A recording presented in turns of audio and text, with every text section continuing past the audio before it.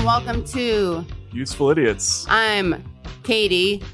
Say my last name. Let's mix it up this time. Halper.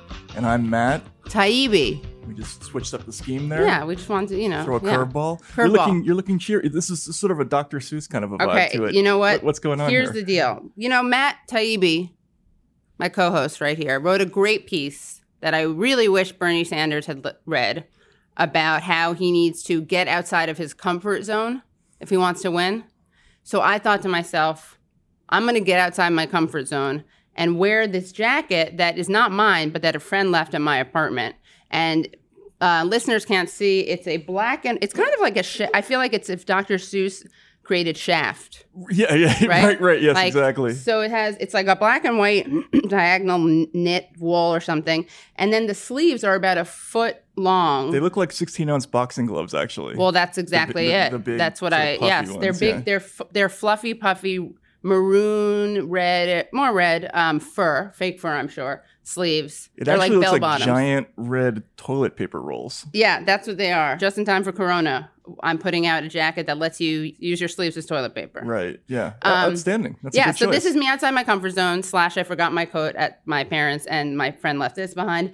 Also, did anyone notice my haircut? Oh, what an amazing haircut you have. No one noticed. Katie, did you cut your hair? I cut my hair. Thanks for noticing, yeah. Got a little bit sun-kissed. I drenched my, went in the sun to change the color a little bit. Right. Anyway, so I'm going to take this off, but I'm still outside my comfort zone because I'm going to wear this before and after the show. That was great. Yeah. No, was that not a seamless opening? That was a fantastic transition. Okay, yeah. On a scale of 1 to 10, how happy are you right now? -11. -11. Yeah. Oh, it's tough. Actually, and we're referring, of course, to Tuesday night's votes, elections, primaries, whatever. I'm also not quite as disappointed as everyone else. Like, I'm filled with hatred. Yes. I absolutely hate certain people more than I did before, which I didn't know was possible. But to quote a Jets fan I heard once, I have enough hate in my heart to start a car. I mean, I do. And I don't even know how to drive, but I would get into that car and drive it too with the hate in my heart, which would give me the power. That was tough. And the gloating online last night was at an all-time fever pitch, which was interesting to take. But look, hey, the people have spoken. Have they? They have, in a way. I mean, look, clearly the field was slanted against Sanders in a lot of key ways. The media was 1,000% against him. The entire apparatus of the party was against him, but it was on him to overcome that. Yeah. And he was in position to do it. He had more money by far than he had last time. He had plenty of opportunity. He had 4 years to build this movement up, and there were areas where he fell short of expectations in ways that were clearly on that campaign. But it ain't over till the Listen Fat lady sings. No, right? it's not. Listen Fat. It ain't over till the fat audience member who is asking a question. Right, the fat sings. town hall participant. Look fat. Yeah. It ain't over till the lying dog-faced pony soldier sings. But yeah, we should say this, guys. It's not over. They want us to think. All right, last time there was some concern that I was wearing my politics on my sleeve.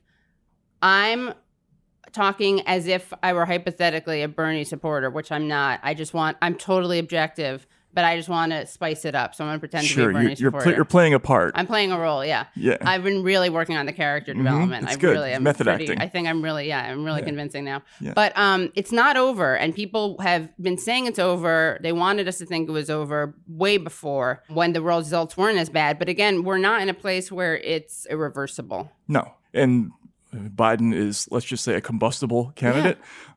He threatened to slap somebody on the trail. We'll get to that. And the debate is coming up. And also, this is a moment where Sanders has to demonstrate that he understands how this type of politics works.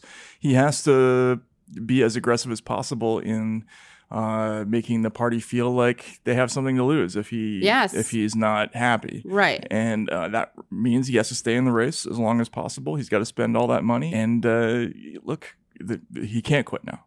He can't quit now. We can't. Unless he does before the show comes out. In which case we're predicting that he does. We're predicting he quits. Yeah. Against Katie and Matt's orders, against doctor's orders. No, but that's very important to remember. And Matt, you wrote this great piece that came out last week about how he needs to scale up his operation in a way that's like could get him into the general. Can you just summarize it? We talked about it a little last week. Yeah, we talked about it last week. And most of it was he had to do a better job at drawing distinctions, and he absolutely positively did not do that. And we can get to some of this. Right. I hate to say it, but Tucker Carlson had a thing about Bernie that was kind of right on the money, talking about how he just does not understand how to do this kind of politics and how to be aggressive and to threaten a party with loss of your support. And he hasn't done that. He has to figure that out quick. Probably. They should be afraid he would never do this. But if I were him, I would threaten to run third party. Sure, he'll never do that. Absolutely. But he could. Yeah. And also he needs to stop saying that Biden can win, because the truth is we don't know that. And he shouldn't be saying that because it's actually irresponsible, I would say. Yeah, it's like a prosecutor. We talked about this. I mean, you can't be giving compliments to your opponent while you're running against the opponent. It doesn't work that way. And we know you're his friend. You don't need to say that anymore. Yeah. Really quickly, we're gonna have an appetizer of Matt Taibbi news before we get to 4 food groups. So tell us, Matt. I'll tell you guys because you're too humble. Matt won an award. He won an Izzy. Tell us what the Izzy is. It's an award named after one of my heroes, I.F. Stone, and it's awarded by Ithaca College, the journalism department there at Park Center, and previously won by the likes of Glenn Greenwald and Amy Goodman. Talk about and a couple of friends of the show. Lee Fong won it, as well as Aaron Mate, future friend of the show. Current friend, future guest. Yeah. Show, so very cool. I'm really excited. I'm gonna go up there and see them in April. So you should probably bring me as so you can point to me and be like, I couldn't have gotten this without Katie Halper. Absolutely. And they did mention Useful Idiots. They didn't mention me. It's okay. I'm feeling great about that. I'm feeling great about the video you guys did last week. But this is the latest example of the Katie Halper bump. Absolutely. And I'm not just saying that in a vacuum. You won that award. Not your journalism had something to do with it, but there was mostly the Katie. It was a piece. Yeah. Just a little bit, because you don't do that much of that. And then also Philip Agnew, who I interviewed on my show, on the Katie Halper show, he became a senior advisor to Sanders. And last week I was speaking on my show to Jim Zogby. We mentioned Jesse Jackson. All I'm saying is that next thing you know, who endorses Bernie Sanders? Jesse Jackson. So we got 3 bumps this week. Outstanding. It's infallible. It's infallible, yeah. Yeah. 4 food groups. 4 food groups. What do we have for Democrats Suck? Do you think we have anything this week? No, I really had to scratch my head a lot. Democrats Suck. We got friend of the show, Pow Wow Chow recipe plagiarizer contributor.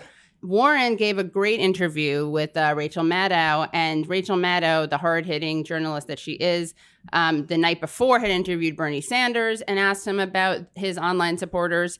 And then, of course, when she interviewed Elizabeth Warren, she asked her about them. So let's take a look at the video tape. What goes on online and where those lines are and how much each of us, and I want to say this for all of the candidates, back when there were lots of us, we are responsible for the people who claim to be our supporters and do really threaten ugly, dangerous things for other and it's candidates. a particular problem with Sanders' supporters. It is. I mean, and it just is. It's just a factual question, and it is. First of all, if Rachel Maddow is any kind of journalist, which I know she can be, but just is choosing not to be in this cycle, the first question she should have asked Elizabeth Warren here is, did you have a paid trolling operation? Did you pay money in your campaign to have sock puppet accounts attack people online? Yeah. That's all I'm going to say about that is that she should have asked that question. Wow. Because it was abundantly clear early in the election cycle that there were a couple of candidates who spent quite heavily in that area. Yeah. And many of us heard from those people over and over again. Yeah. And that's a question she should have asked. Right. So I just also want to point out, I had a kind of, if I do say so, can I say I had an epic thread on Twitter? You did, yeah. You saw it, right? Yeah, it went past, it was like in the 30s or something. Right? Yeah. It is, and I haven't finished it. I'm going to turn into a piece. But basically, I'm so tired of the snake emoji narrative. Warren says that she does her part. She plays where she can. She uses her power to condemn or control her followers. I just want to say she said nothing about certain supporters. And I'm just going to read very quickly, very short thing. This is someone she could condemn if she had wanted to do that. This is a comment made by one of her supporters, about to a woman who's a cancer survivor who supports Sanders in large part because of her medical costs. And this supporter of Warren said, Trump's going to obliterate Bernie in November. I don't want him to, but it's just a fact of what's going to happen. Question, do you actually plan on sticking around until November? Also, how are you preparing for eternal blackness, coffin or cremation? This is a woman who has cancer. So, Elizabeth, I know you're really concerned, and you know, everyone has to do everything they can. So, giving you the opportunity. Another thing is that you had a celebrity surrogate who appeared with you and made a video with you named Ashley Marie Preston. She has tweeted things in the past like, another damn Asian almost hit me while crossing. What the fuck is it with y'all and damn vehicles? Asian hoes act like they won't get karate chopped in they motherfucking throat. What is this hoe staring at mine on beeswax, #bitch. Latino and Asian businesses need to stop being rude and fucking disrespectful. I know it's a lot to ask in California, but speak fucking English. Yeah, I said it. So again, Warren, now I happen to know, Elizabeth, you know about these comments because there were articles written about it. So really hoping you showed this leadership that you're asking for and condemn those comments. And then, you know, check out my thread on this because there are tons of examples. You have Biden supporters saying terrible things, racist things, saying that Ilhan Omar is married to her brother. So Biden, you're going to want to get on that. You have Mayor Pete supporter making fun of and blaming a father for the suicide of his son. So I'm really glad that everyone is being asked to condemn. Well, they're not. And Sanders is the only. And I know it's frustrating because when I bring this up, I think a lot of people are like, why are we even talking about this? Who cares?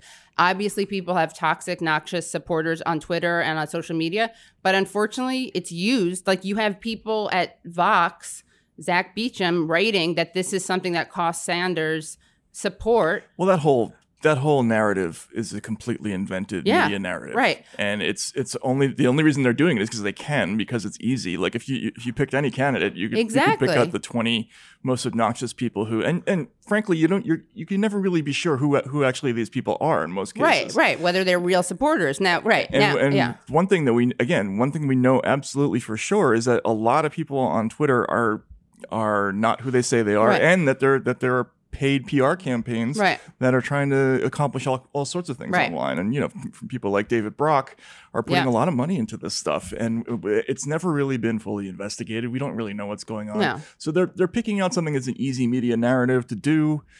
It's not about the campaign or anything they stand for or anything. It's just something they say that because they can. And if the rule is you have to condemn your online supporters, and she has a plan for that, then everyone needs to.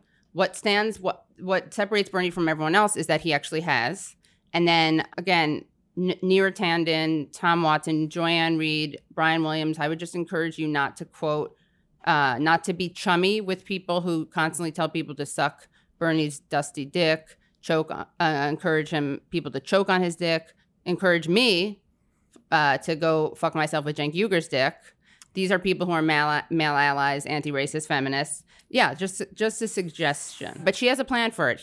First of all, then Maddow is going to blame Bernie Bros for 2016. She blames them for 2016. She thinks it's going to happen again. She's wondering. This is a Rhodes Scholar who really should know better. And I don't know if she doesn't know better or if she's delusional or convincing herself. But here, listen to what Maddows brings up, and then here's Elizabeth Warren's plan for it. If that is a persistent problem in the movement around Senator Sanders, that was a problem that a lot of people complained about in 2016 around his presidential campaign, all the more so this year. And the senator, says that he's against it and says that he's condemned it. I've talked to him about it directly. But if it is a persistent problem, and for whatever reason, he can't control it, or it's not being controlled by him, is there something else that the party could do about that? I ask because I think that it has an ongoing schismatic effect in the Democratic Party. I think in 2016, it made it very hard for the post-primary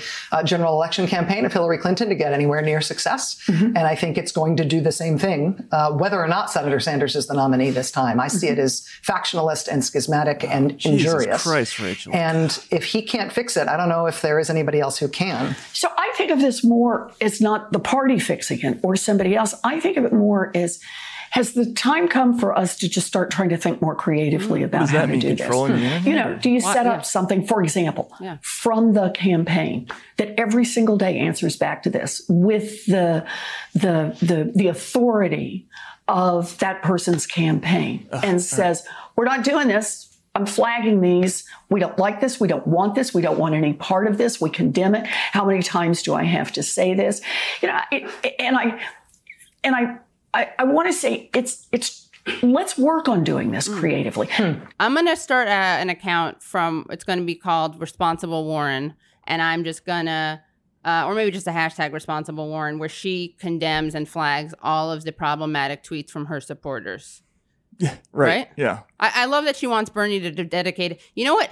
Maybe if you'd endorsed him, he could dedicate someone to that ridiculous thing. Right. Maybe you yourself could personally Why do don't it. you do that? Endorse the campaign and you be the czar of social. Yes, be czar of social media control. Unbelievable. Two things about this that go through my head when I hear this. First of all, Rachel talking about the schismatic effect of all this on the Democratic Party.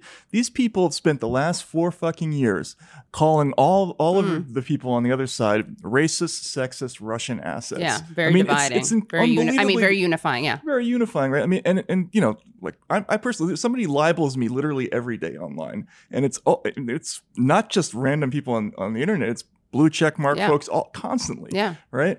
And that's fine. You can call other people. Right. That's not divisive. You can all use all those nuclear words that are like career killing words for people. No problem. That's fine. The second thing is Bernie was stupid, frankly, to condemn all this. He should have been like, what are you, 2 years old? You can't handle people online? Like, this is you're asking me to be president of the United States. You want me to worry about this shit? Right. Fuck you. Like, that's what he should have been saying. This he condemned it once. He should be saying, I think that he should say, and I ask everyone else to condemn it. Right. I mean, he kind of said that during a debate. He said you should see the terrible toxic stuff that the African American women on my campaign get, which is true. Look, but you think he's done it too many times? It's a bullshit narrative. I know. When you respond to a bullshit narrative, it makes you look weak. Yeah. It just does. There are a lot of lessons you can learn from what happened to Sanders this time around. And one of them is you just cannot take the cheese on this stuff. You have to look it in the eye and call everything out. Right. That's some kind of a game that they're playing, and this stuff is phony. So anyway, we can move on. All right, for Republican suck, I had to look far and wide. Frankly, I mean, you could talk about the response to the coronavirus thing, but frankly, look, the only story that really fits in there is the Republicans in the state of Oregon are pulling this trick over and over again, where they're walking out in the state legislature to avoid a quorum happening, so that they can't lose even supermajority votes, and they're doing this to avoid to prevent a climate change bill from going through. Which, frankly, if this starts to become a thing, which it clearly could happen, I mean, Oregon has unusual rules, but if people start filibustering or using this kind of tactics everywhere, like, the gridlock is going to get exponentially worse. So this is kind of a jackass move, but it's classic Republican. Yeah. You know, let's pull out all the stops to prevent a climate change bill. Yeah. There we are. There's our 30 seconds of Republican suck. Yeah. I know. People are like, you don't even talk about Republicans. We all know they're bad. It's like we're trying to actually save the world. Right. Sorry. At least I am. At least Katie is. Yeah. What do we got for Isn't That Weird? All right, so Isn't That Weird? Great story. I saw this story. Yeah, you probably are like, isn't that moving? Isn't that heartwarming? Yeah. So Canadian boy 8 wins $200 worth of cannabis products at youth hockey tournament. So there was a hockey tournament, and in Canada, of course, because they do that stuff there. And he's in this youth hockey league. He entered raffle tickets to win a prize. And they were a bunch of marijuana products, over $200 worth. So they included edibles, a lighter, a smoking apparatus. I think it's great. He got set up. They set him up powerfully to enjoy these things. And of course, it doesn't have to be for the kid. He could give them to his family, friends and family. Or he could, as Ali G said to a DEA officer who had confiscated a lot of pot, donate it to charity. Mm-hmm. And the grandfather of this child said, my grandson thought he won a great prize. Dad, I won chocolate. No, son, there's bad drugs in the chocolate. How do you explain that to a kid? I think you just explained it. Yeah, that's right. That is actually an explanation. That's interesting. Yeah. I mean, the grandfather should be happy about what he and his son, not his grandson, but he and his son could enjoy safely. or give away or donate to That's charity. right. I think this is a backward way of looking at otherwise uplifting story. Yeah, exactly. Yeah. That should be an isn't that uplifting? Yeah. Isn't that terrible? Look, this for the next however many weeks, isn't that terrible? It's just going to be coronavirus, right? So, because have you gone back to read your Camus this week? I'm doing that. I'm going to read my Sartre. Your Sartre? Sartre. Yeah. Okay. All right. Or maybe Simone de Beauvoir. So why are you reading your Camus? Which part of it? The plague? The plague. I thought you were looking for inspiration. I think people are kind of losing their minds as we see with this. I'm going to read The Stranger. Family says they bought 12-year supply of toilet paper by accident amid coronavirus scare.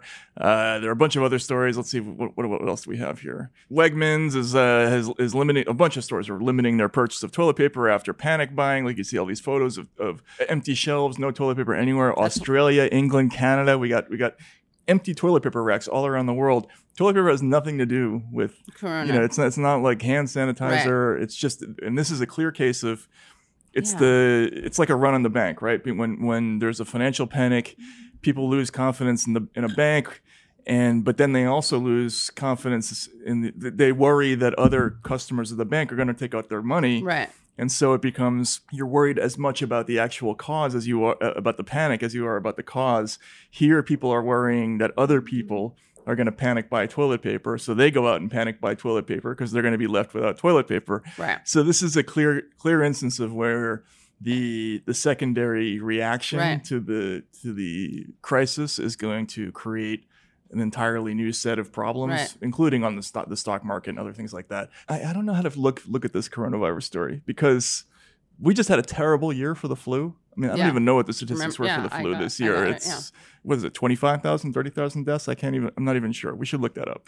The CDC website has a range for deaths, the preliminary burden estimates. It says 20,000 to 52,000 flu deaths so far. So that's big. So basically this year it's somewhere between our annual number for murders and auto accidents. Wow. That's a pretty big number, right? And it didn't really make the news. Coronavirus, we'll see what it's highly contagious, but we don't know exactly what the full mortality rate is because they're not testing everybody. So are they testing people who are just the people who are visibly sick? That way we don't know. I mean, so we don't know. No, we don't know. What we do know is that Bernie Sanders really needs to turn this into a campaign issue. How would he do that? Medicare for all, free tests. Like these tests are expensive. Life and death issue. This would make coronavirus a lot more controlled. That is true. Preventive care. There you go. It's just terrible. So isn't that terrible? Yeah, isn't that terrible? Oh, wait, we have an Isn't That Bailey. So we have an Isn't That Bailey. It could also be as Isn't That Terrible. I don't know. But we have once or twice done an Isn't That Bailey segment. This was trending on Twitter, and the Twitter moment was that Bailey, Elizabeth Warren's golden retriever, was eating his feelings. This is a tweet from someone who worked for Warren, and it's Bailey legit just swiped someone's burrito. Can we play it with sound, and then we can narrate it? But it's a very painful thing to watch. I didn't know that Bailey had an eating disorder. I'll take you do it. Bailey, you stole it. I'll take you do it. Look at that poor thing. So obviously he's having some anxiety issues. This was right before Warren. He knew. She had told him, I'm sure. He could sense it that she was dropping out. He's eating his feelings. Eating his feelings? Was that a thing? Yeah. That's what they're saying. Yeah. He's an emotional eater. I didn't know that. I think that the campaign really was stressful. He was put in many selfie lines. He was probably given tranquilizers and uppers, depending on what he was supposed to be doing. Dan, our producer, talked about this, how, there was a rambunctious Bailey he didn't really think would be capable of waiting in the selfie line. You saw said Bailey. So we either have some kind of Bailey body double, which is totally humiliating for Bailey because he has to pretend he's replaceable and he knows he's part of a scam. Or if that was just one Bailey, then we have dog abuse and dog drugging. And here he is. I mean, it's no surprise that he winds up this way.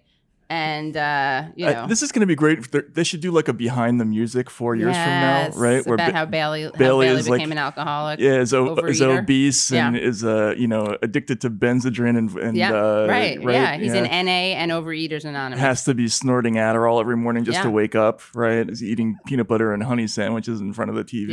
Totally, right? So, Gabrielle Farrell, Warren's press secretary, tweeted this. Fantastic. And I don't like the way they are so glib about it. This is real. This is a problem. This is body shaming and eating disorder shaming. Unbelievable. So that should have been, isn't that terrible too? All right, lots to talk about this week. I think we've got to start with the complete overhaul of the Democratic primary race. Look, a lot of things happened this week. Joe Biden now firmly takes control of the race. For now. And we should point out, it's not over. Right. We haven't even got half the delegates apportioned yet. And this has been a very unpredictable race. Biden is clearly losing his mind. Actually, can we see the clip of Biden threatening to slap that dude? You are actively trying to limit your Second Amendment right and take away our gun. You're full of shit. Now, no, shush. Shush. I support the Second Amendment. Second Amendment, just like right now, if you yell fire, that's not free speech. From the very beginning, I have a shotgun, I have a 20 gauge, a 12 gauge, my son's hunt. Guess what? You're not allowed to own any weapon. I'm not taking your gun away at all. You need 100 rounds. So when you were a veto and you said you're going to take our guns, I did not say that. That's not true. I did not say that. It's a viral video like the other ones they're putting out that are simply a lie. Your own voice, you said that you're taking the guns. Oh, he just clarified it. Wait. Take your AR-14s and what? Okay, this is not okay. Hold on. Right? Hey, let's Don't tell me anything, pal. There's a lot of guys wanting. There's like 4 different things in here. First, he tells his female staffer to shush twice. He says he says that you're full of shit. Right. He's gonna slap. Right. Literally full of shit. Right. Yeah. Says he's gonna slap him, and he calls an AR-15 an AR-14, which is, I guess, understandable for somebody who doesn't. See, I thought it was an AK. Doesn't traffic in semi-automatic weapons. I guess you could make that mistake. But then if we could go up in my thread here, afterwards he gets asked about this incident. Yeah, that's this on that same day he gets asked about the incident. Right temperament with voters that you don't agree with, Mr. Vice President, on the coronavirus, they're both targeting you over this exchange this morning with the voter about guns. Any regrets about how you handled it? Well, I'm surprised that Sanders is joining Trump.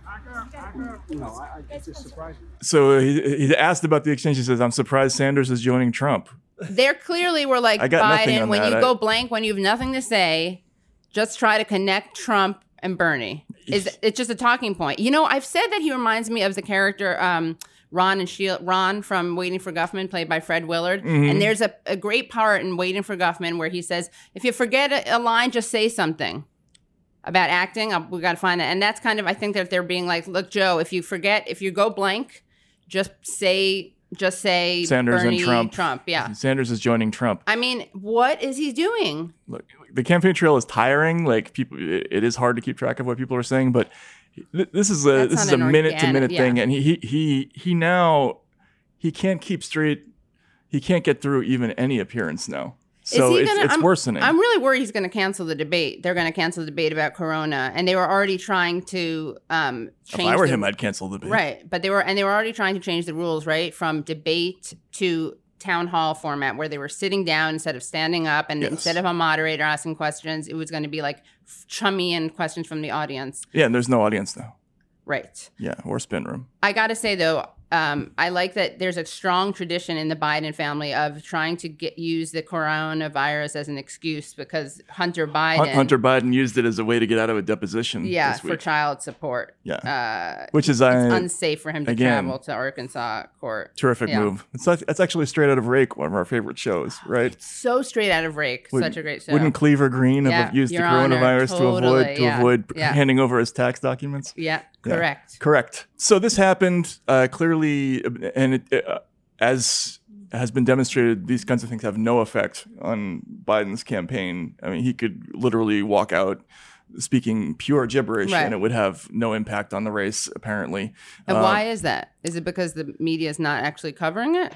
No, because the people have made an assessment that it's not important to them. And I think, frankly, and this gets to something that we're going to look at now, that some of this is on Bernie. He just hasn't made people come over to his side enough. That's the only thing I can think of. Right, and he has to be a little. They're going to do with dementia and aging what they did with the identity politics. So they're going to make it like anything that talks about his mental fitness is going to be problematic, Of course. ageist, ableist. And the irony is that these people are using this to prop up a campaign of a guy who's going to, as Trump says, get rid of their Medicare, Social Security, Right.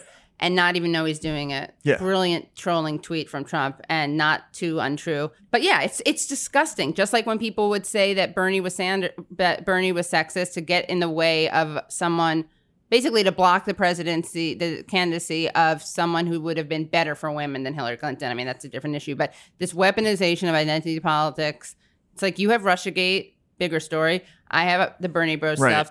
We're both triggered by those, but they're both very destructive and take up way too much media, which is why we push back on them. I mean, I don't know if I feel like if the media covered this more, people would be freaked out, because people were freaked out. Like, I was legit freaked out when I saw Hillary almost collapse. And I'm not someone who was like, oh, Hillary's covering up a big disease. But I think if people saw that, like, more of this, and if Joe Biden were forced to appear more, I think then the calculation would be different. I'm not saying some people wouldn't make that calculation. Well, it's going to be an issue, because you can bet that the Trump and the Republicans are not going to let this not be an issue. Right. So, and all these people who spend like their entire life saying that Trump has dementia, and then they're like, you can't diagnose someone about Biden. Right. Like Elaine, honestly. But yeah. Sorry, I cut you off. No. I just think there are ways that he could have done better on this, and we mentioned this at the top, but it was kind of brutal to watch Tucker Carlson going after Bernie, and in an interesting side note, Fox has been kind of nice to Bernie. They've pushed back pretty regularly on some of the stuff that the Democratic Party has done, and then there came this sort of epitaph on the Sanders campaign, premature, I think. Right. But it's kind of worth watching. Yeah. Sanders was never going to win. When he finally did lose, Sanders did not even complain about it. He dutifully showed up at the Democratic convention and endorsed Hillary Clinton.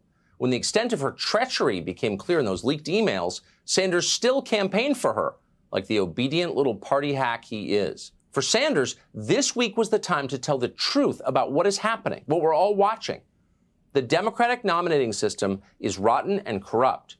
Biden himself clearly is not capable of governing this country. He's not even capable of holding a press conference. So Carlson calls Sanders the lamest revolutionary ever. He points out that Sanders repeatedly played the good soldier role in 2016, even despite all the things that came out about the fact that the party was actively campaigning against him. He went out and gave constantly speeches for Hillary, despite the fact that all of her surrogates continued to attack him online regularly, and then still do. And then labored this entire 4 years for this presidential run. And when he got into it, refused to call out all the things that were happening. And look, this whole business.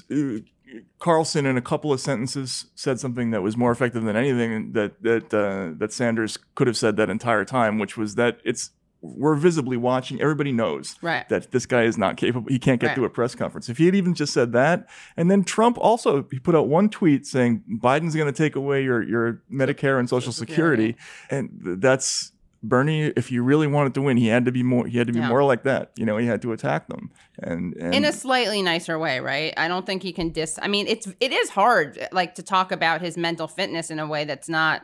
I don't know. It's not as easy as the even that he could be hard on the record. I'm sorry. I totally disagree. If anybody who is seriously thinking about putting forward a guy who's in this condition for the presidency, that's not the time to be gentle about it. Right. Look at how irresponsible these people are, and how craven and corrupt they are. They're willing to foist this person on you. Rather than risk something real happening within their party, which is they don't want to take.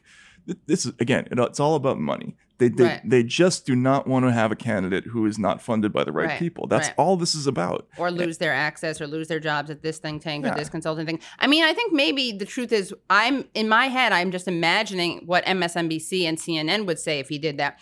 But maybe that doesn't matter, because maybe if people heard from Sanders about how incompetent Biden is, but cognitively, they probably would be like, I think it's a trade-off. You're right. Like MSNBC and CNN hate him no matter what. They're going to smear him no matter what. So basically, I think you're convinced. You're changing my mind on this. Basically, it's like you've nothing to lose. You might as well actually tell the truth about Biden. Exactly. But he's such a moral. I agree with you. It's irresponsible to let this guy have the keys. But Bernie's so not like that. How could he say it? But this gets Beyond back to something, and this is something that people within the Sanders campaign talk to me about. Right.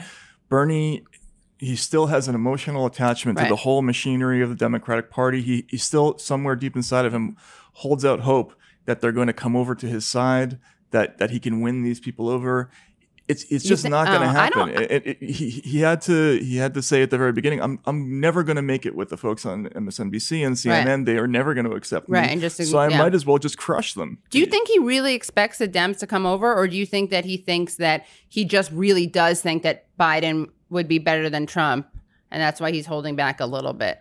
I think it's true, like his personality, his moral stuff. You talked about how they had a friendship, and he's a loyal guy, and he also doesn't like to like. I would say punch down, but it's not punching down when the guy's is incredibly powerful and is going to become the most powerful person in the world if he wins. So if that's the calculation that he made, that the Democratic Party is just better ultimately than having Donald Trump, and it's not worth burning it all down for the sake of, then he shouldn't have run. I mean, like you said that last week, like it's irresponsible, right? I mean, like he should have stayed a movement person. His campaign was predicated on the notion that in order to survive, in order to have a truly functional party for working people, we have to literally replace everybody at the top, the upper echelons of the party, and exclude them from the process. And he just couldn't commit to that in the end. I think it's just frustrating. How would you say it if you were Bernie's speechwriter? How would you tell him to go after Biden? Just do that. Just say, look, I'm running against a guy who shouldn't be driving, shouldn't be running for president, can't get to a press conference. Right. And more than that, look at the people who are around Joe Biden who are willing to let him be president and who are foisting him on you. Think about what their motives are. Yeah. Think about how far they've gone to prevent me from being president. And there'd be a lot of pearl clutching and attacks on him. But as you said, it's going to be from people who already hate him. And do you think that he, by saying that stuff, would be able to reach people who would then get more afraid of voting for Biden and more excited about voting for Bernie? When people in presidential campaigns, from my experience watching them over the years, there's a couple of things that voters tend to respond to over and over again. One is that they like candidates who are warm. It's an amorphous thing that's hard to define. But that whole thing about having a beer with somebody, it's a stupid cliche. Right. But people do have trouble kind of warming up to brainy, nerdy. And Warren couldn't even get her husband to have a beer with her. Right, exactly. The Al Gore types, the Hillary Clinton types. There's like a thing. Kerry, yeah, exactly. People have difficulty with that kind of candidate, and they like the George Bush types, right? That's one thing. The other thing is this candidates who are strong, who are aggressive, and who are not afraid to stand behind their principles. Yeah. That's the biggest thing with voters. And Bernie, say uncomfortable truths, maybe. Yeah, and it's one of the things that people liked about Donald Trump is that he didn't kowtow to the Republican establishment at all. Right. He called them out relentlessly, even to a degree that was probably unseemly. Right. Well, I mean, he did other things that were unseemly, I see what you're saying. Yeah. But and people ultimately what they got from that exchange between Trump and people like Jeb Bush is that actually the weaker of the two were the Bush folks, right? They didn't have anything. Yeah. And I think if you punched harder at the Democrats, there's not a whole lot underneath there. They don't have any real positions. Maybe Bernie's doing this so that now he can be like, look, I like Joe. I didn't want to attack him, but boom. Then he looks right into the camera and tells us why he's such a risk. It's a little late, don't you think? It's a little late.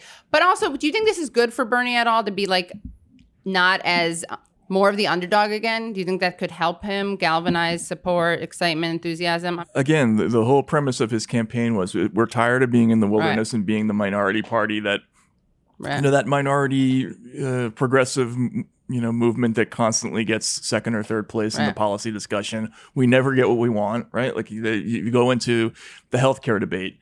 and you have a president who ran on, we're going to have a public option, a drug reimportation from Canada, and we're going to use the bargaining power of the government to negotiate pharmaceutical prices down, and then he gets into office and he doesn't do it, right? Because they take those voters for granted. Right.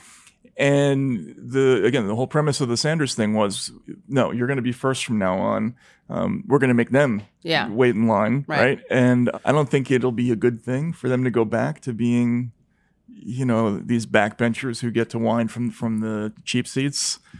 There's no upside to that, is there? No, I don't think so. Is that a consolation prize you're happy with? No, not at all. I just thought maybe we can turn it around based on that, get him to be the underdog again, and then push back. I feel like I'm being too No, negative. I don't think you are. I think this is tough love that Bernie needs to hear.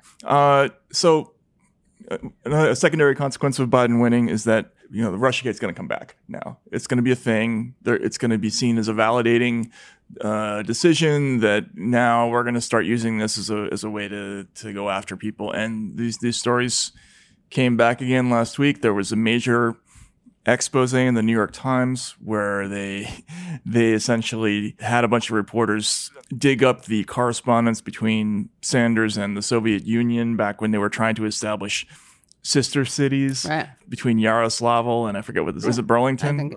And it's a complete non-story. I mean, the premise of the story was that Sanders allowed himself to be used as a vehicle for enemy propaganda, and subsequently, I guess they didn't call former Ambassador Jack Matlock, who was the ambassador at the time, the Reagan-appointed ambassador to the Soviet Union, who said, no, this was done with the full approval of the government at the time. Also, this is during Perestroika, right? Yes. Okay, that's kind of a big deal. I mean, it would be red baiting and ridiculous, like smearing and totally on brand for the New York Times. But it's especially ironic because this is a time of Perestroika, which is how do you describe that? Well, restructuring. Yeah. So Perestroika was when they were trying to introduce capitalism, westernize a little bit, and in fact, I'm offended as a socialist, as a borderline communist. I'm offended he would try to create a sister city during this period. He should have created it before. So that's why this is effective hit piece for me. From the other side. So there you go. Okay. It's unbelievable. So they did this, and it was clearly one of many things that have been done to attach the idea that Sanders is some kind of Russian dupe or a useful idiot. They did it before the Nevada primary too. I mean, caucus. And then there was another story the Times just came out with that is, again, in exactly the same tone as many stories of this genre. Dan, if you could see the Russian interference, Russia trying to stoke U.S. racial tensions before elections, before election officials say, and the idea here is that, again, it's unnamed intelligence sources who are saying that the Russians are reaching out to American white supremacist groups and other groups, and then one of the things, almost everything that they ran was completely unsourced, and they didn't give any specific examples of what they were talking about. The one concrete thing they said, they talked about RT, and it says the organization has also posted tweets aimed at stirring white animosity, publishing an article in January accusing the New York Times of hating white people and criticizing Hank Azaria for quitting as the voice of Apu on The Simpsons because of its stereotyping of South Asians. That's really going to sow instability. Right. So this is apparently evidence that the Russians are trying to stoke white supremacist rage or whatever. I mean, it's... So RT ran a story about a video of New York police arresting a black man, and that was clearly just to spark outrage. It's not newsworthy at all. You know what's interesting that we haven't seen a lot about? The fact that from people who really care about this stuff and are really concerned with the rise of neo-Nazism, it's interesting that the unfurling of a swastika at a Bernie Sanders rally hasn't gotten a lot of attention. It didn't get a whole lot of media play. These are people who talk constantly about Donald Trump's effect on discourse and effect on hate crimes and effect on white supremacy and how he's signal boosting it. And then you have the first serious Jewish candidate in a long time, at least, the first one for the Democratic Party, someone whose father lost a lot of relatives in the Holocaust. You have a swastika unfurled at his rally, and that's not newsworthy. Right. And they had video of it, too. And they had video of it. And the guy, they know who the guy is. Mm-hmm. They know who he is. Like, this is a story. And you know why they're not running it? Because it's Sanders, I'm assuming? Because it's Sanders. And I think because, honestly, they are afraid that it undermines and distracts from the snake emoji story. I really do. I think that they can't let him be the victim of any identity politics stuff. That's his people do sexism. He can't be shown as someone who's on the receiving end of anti-Semitism. I really think that's why. These calculations are just so loathsome on every level that, How is this not a story? How does no one on MSNBC talk about this? A million years ago, it wouldn't have been a story because we had an unwritten rule in the business that we don't give airtime to people who are looking for it. In other words, right. if you stand up in the middle of somebody's speech or a sports contest, right. if you run naked on the floor with right. a message on your, you're not going to get on TV, right? Because you're trying to interrupt an event. Oh yeah. And obviously, that's all that has gone out the window in right. the last couple of election cycles. They've done that repeatedly, so it's interesting that they've reverted back to the rules when in this particular case, right? But anyway, and blue check Twitter has not, has been mostly silent on this. And again, I thought that they cared about white supremacy and neo-Nazism. It's just ridiculous. And then they're already reviving the Jill Stein as a Russian asset trope. Came back last week. It was trending on Twitter, and so all this stuff is now going to come back. So congratulations, Democrats. You've earned yourself a couple of more years of this nonsense, and it's unbelievable. So. I guess we should talk about the thing that's most important and foremost on your mind. Yeah, as usual. Is the NBA MVP race. Mm-hmm. Do you think LeBron really has a case? He has a case. It's not the strongest one, but you could make the case. Mm-hmm. I see him as kind of the Sanders here. You see him as the Sanders? Uphill battle, but winnable. Who's the Antetokounmpo in this race? And can you say that? Antetokounmpo. Very good. What does actually, that mean? That's the guy who's actually going to win, probably. Oh, is that an Italian word? Greek. Oh, sure. Well, no, it's not it's actually not a Greek last name, I don't think. Oh, it's a name? Yes. Of a person? I thought this was a term. No, Giannis Antetokounmpo. Oh, Giannis Antetokounmpo. I'm very good at accents. The Greek freak. The Greek freak. That's the other option, right? Mm-hmm. Yes. So, I mean, if we look at Greece, they're not doing too well, Greece. And Giannis, although I like him, Varoufakis, The Economist. The Economist.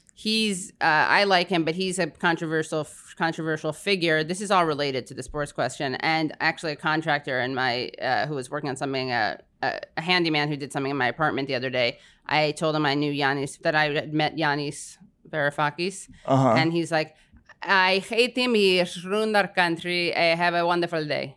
But he was very chipper. Like, he wasn't actually angry at me. He's like, oh, I hate that man and he ruined our country. Have a wonderful day. What is that, Giannis's economic policies? Oh, he's like Syriza guy. He's anti-austerity. So my point is you got LeBron James and then you got the Greek freak. And I think that Giannis is not that well liked in politics, Giannis. Uh-huh. And there's often a correlation in sports and politics. So I'm worried. Basically, I'm worried also that sports fans just think of Giannis and they think of that guy because a lot of sports fans follow Greek economic policy. And they're I'm worried that that's a tainted name now and they're going to think of him. Right. So I'm leaning LeBron with a potential Greek upset. Right. Okay. But LeBron is the Sanders in this metaphor? It's a very dynamic race.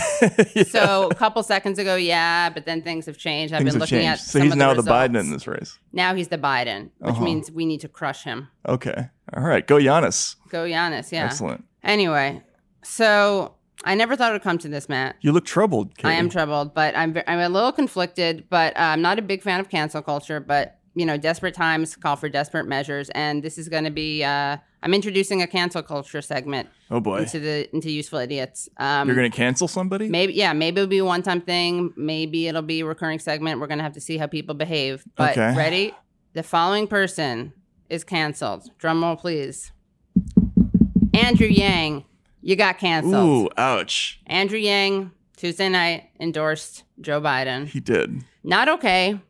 The Yang gang should be furious, and I'm going to go back on my mandatory circumcision campaign that I ceased and desisted after Andrew Yang agreed to come on the show. I don't know what to think about it, honestly. He thinks he's going to get a position in his administration. He didn't support UBI. That was Yang's whole thing. The degree to which everybody just kind of jumped on board with Biden, despite the fact that they were all crapping on him with the force of 1,000 suns. It was pretty amazing. Turns out Kamala Harris was not that little girl, I guess. Oh yeah, what's going to be the new T-shirt? If the first one was "That little girl was me," that little girl was me. Yeah, I saw somebody on Twitter was saying that sellout politician was me. Yeah, I thought it was pretty funny, but depressing. I expected a little more from Andrew Yang, but look, he came out of nowhere. He had a very strong campaign, and I guess he's cashing in. So good for him. So now, after we bummed you out a little bit, or maybe gave you some hope, it's now time to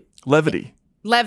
We are going to levitate the Pentagon, introduce some levity, and bring you our interview that we did with James Adomian and Anthony Atamaniuk. Very, very funny people, very funny men. You may know them as Bernie versus Trump. I think you're going to really enjoy it. You will. And this was recorded before Super Tuesday, but it's a timeless gem. It's an evergreen gem, and you're going to love it. And everything they say about the people remains true, and they're impersonating. There's a lot of Biden in there, so. Welcome. Hi. Hi. Hello. Anthony. James. Hi. Hi. Thanks for coming. Hello, good. I thought you were going to do some intro that you do. No. Oh, so that's so funny to me because I was ready for you two to be here we are. Right. Da-da-da. And this. Hi, how we're are you? very no frills here. Yeah. Actually. I love this photo shoot space that you're in. I know. It's We actually have an identical one that is exactly the same and just more bigger. white and bigger Yeah. in the next room, which is where we usually are. This is a great soundstage. Well, thank you for having us. Yes, thank you. Thank you for coming on. Yeah. Serious question. Yeah. Have you thought about actually running for president as one ticket? And you would probably win. Absolutely not. We have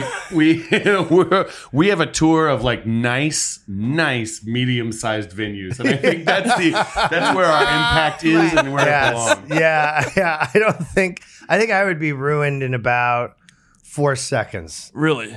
I mean, it's not a secret. I lived in LA. I did hard drugs for a while. I just think there's enough baggage that just running for president alone wouldn't work for me. Right. But I did have someone, and I don't want to name who they are, but they're an up-and-coming figure in New York politics who's advisor, after I paneled with them, was like, "You need to run for office in New York." And I went, "No, that's not happening.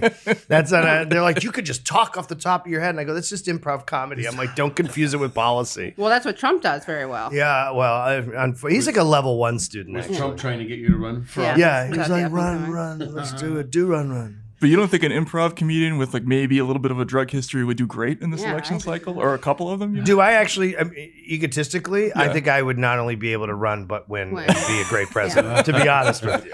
And it's that kind of hubris that would doom him. Yeah. Doom or get him in. We're in a new world. We are in a new world. We're in a post-Trumpian world.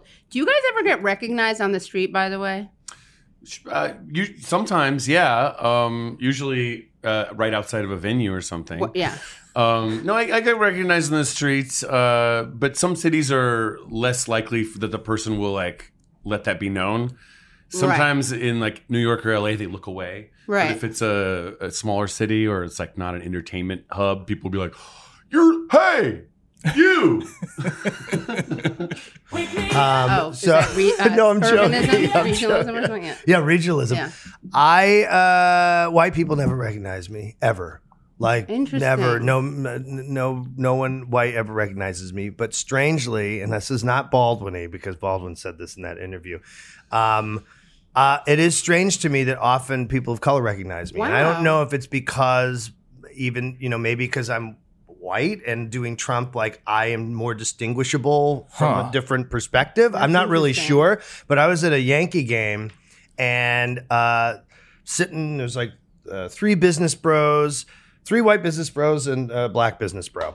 And I get tapped on the shoulder and he goes, "Hey, are you the guy from the President's Show?" And I went, "Yeah." I go, "How in God's name do you know that?" Right. And he's telling the 3 of those guys and they go, "Well, what the hell were you talking about?" And I went, "Well, that was our viewing demo. We had like a huge base of people of color watch the show." Yeah, because you guys, I mean, you become those characters. You become Bernie and Trump. Thank you. Yeah, you're welcome. Sure. See? But like you just become them, but you obviously look different from them in real life. And then exactly. Yes. Well, no. Different enough. These are acting roles. Yes. I will say, if James looked like Bernie Sanders at his age, that would be disturbing. It would be an amazing. I'm losing my hair in a different side than Bernie did. Bernie was up front first, and I'm in the back. Everything about Bernie is up front, even the hairline. Even the hairline. There you go. That's an excellent. Honest hair loss. Excellent. Yeah. It's true. Yeah. What are the? You obviously both had to study both of these characters. Yeah. They're both very gesture heavy. What's your favorite Trump gesture? What's your favorite Bernie gesture? Bernie, my favorite is the hands in front of the other person's face. Like, right. I did a thing with Bernie and I made fun of him. I was like, that was so great. What exactly is the wingspan? Right. Yeah. he was. I mean, it's like a condor. He was schooling you on it, too. He was. Yes. He was like, "You're not doing it far enough." He came at me. He came at me like it was a roast. It's true. And that was after his heart attack. And I don't remember who I was talking with, but someone who knows him well, I'm not like violating any secrets, but someone who knows him well was like, he wouldn't have done that and he wouldn't have been such good a mood before the heart attack. Like something happened and you saw this light side of him. The stent. That's what happened. Yeah. He was reset. Yeah, he was People reset, who say to get a stent, they feel like 10 it's true, 10 years younger, right? We should all get one. I can't wait for mine. Also, why did Bloomberg, did you notice that he said he was trying to be, like a couple debates ago, Bernie was like, something I have in common with the mayor was we both have stents.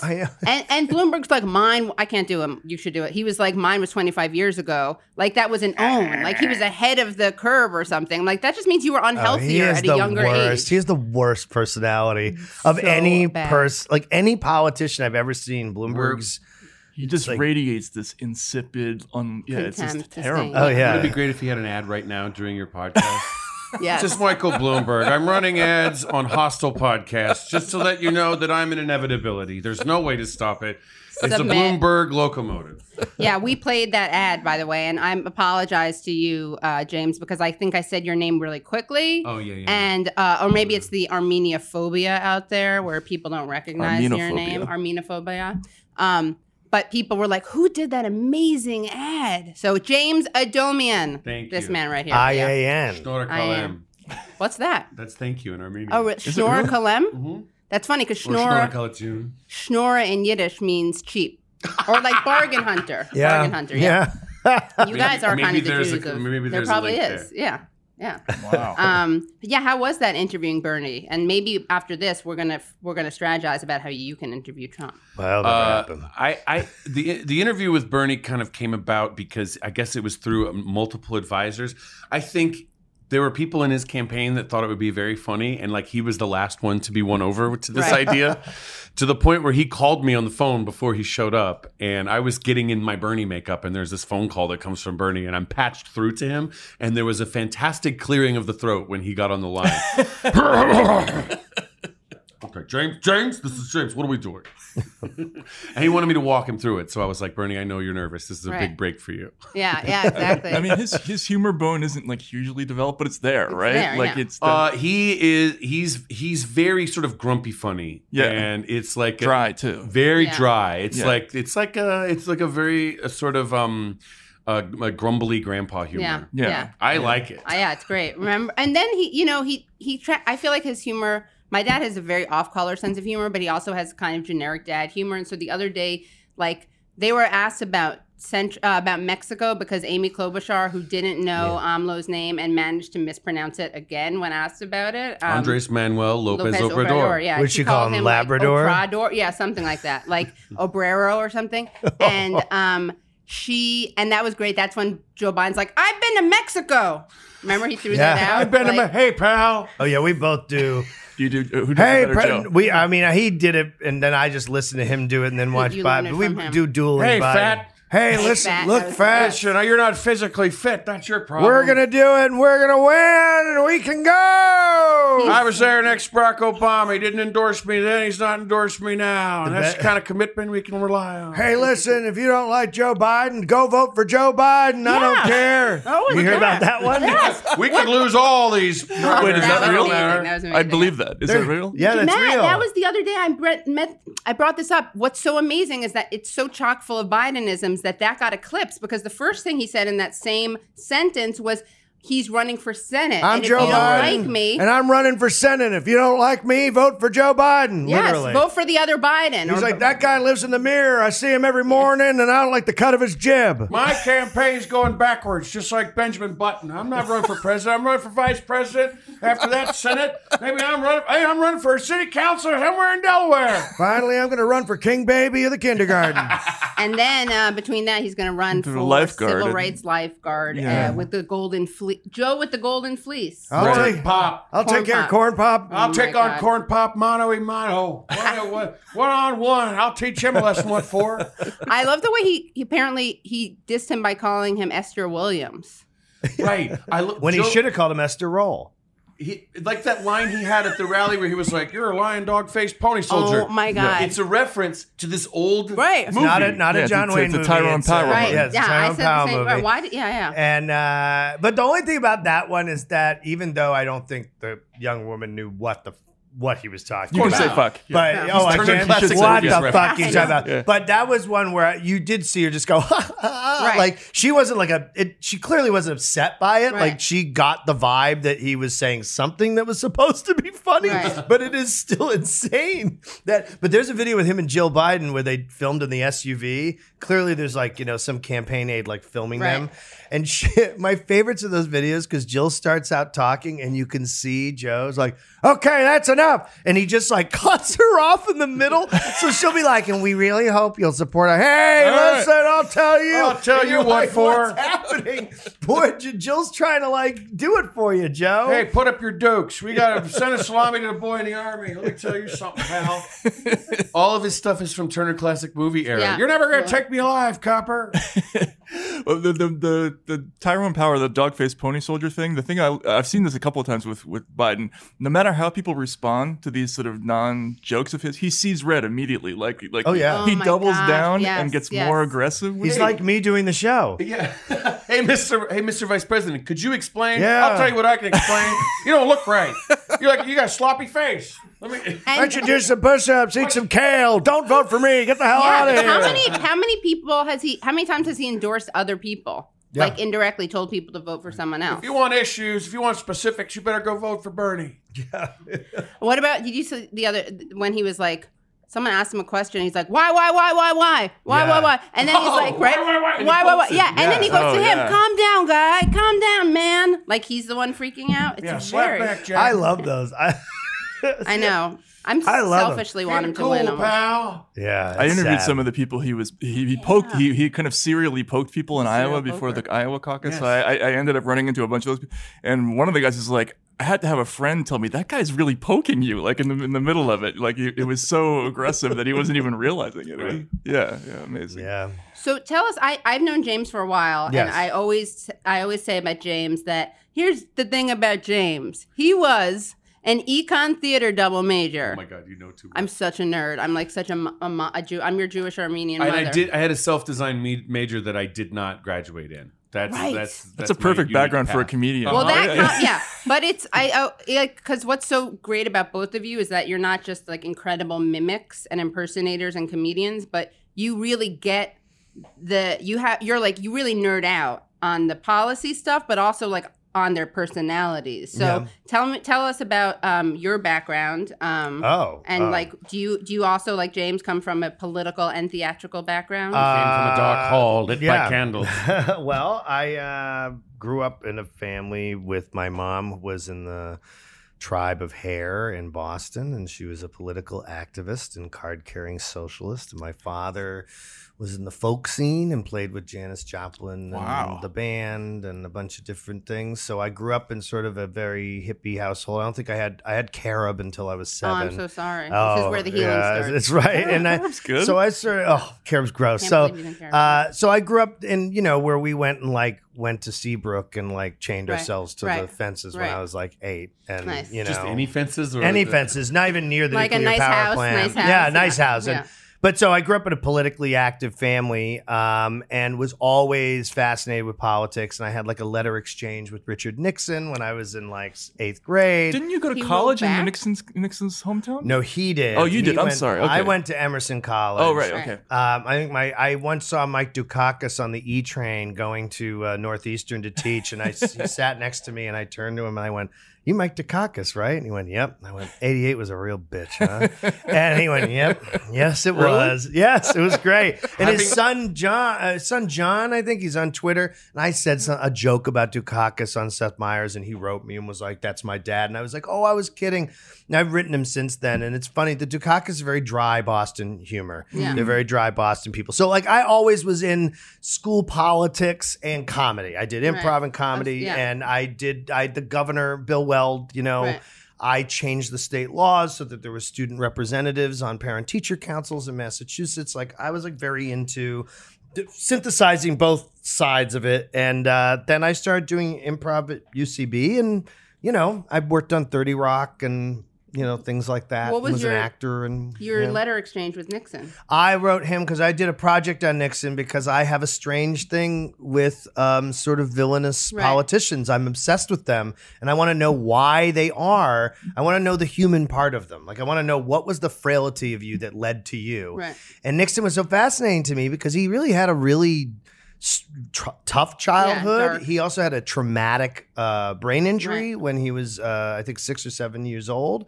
A wagon wheel ran over his head. That's like something. He had an injury from the 1800s. It's true. He fell off time a travel, wagon, a time and they were travel. he was like Whittier, and so Sounds like a Joe Biden insult. he's like, oh yeah. Fall on a wagon wheel. So right I now. wrote him a letter and just said, oh, it'd be great in this report I was doing. And he sent me back a letter from his New York office. So it was like, a young man like you is interested in an old dog like me. And it was like a very sort of, platitudinal letter. It wasn't like he was like, and I'll tell you what I did with the Watergate. I write my form letters by pencil, by hand. Dear.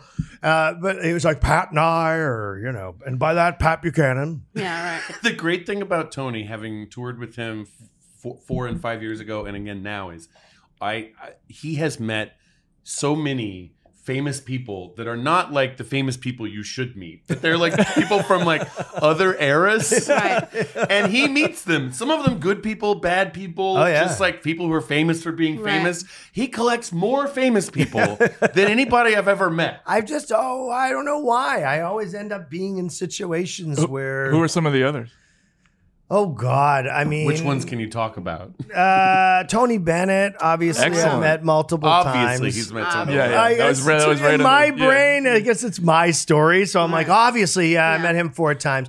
I mean, Tony Bennett. Well, Dennis Kucinich. I did a long interview with Dennis Kucinich, and his breath was so neutral. It was amazing. Oh, wow. I have never encountered a person whose breath was just like air. That's great. Like That's parsley. ideal. Parsley oil. Did he eat parsley? That'll do it. Yeah. But then Viggo Mortensen Love was, him. so he was, remember, stumping for him in 2008, right? So we were in Manchester at the Ramada. I don't know what it is now.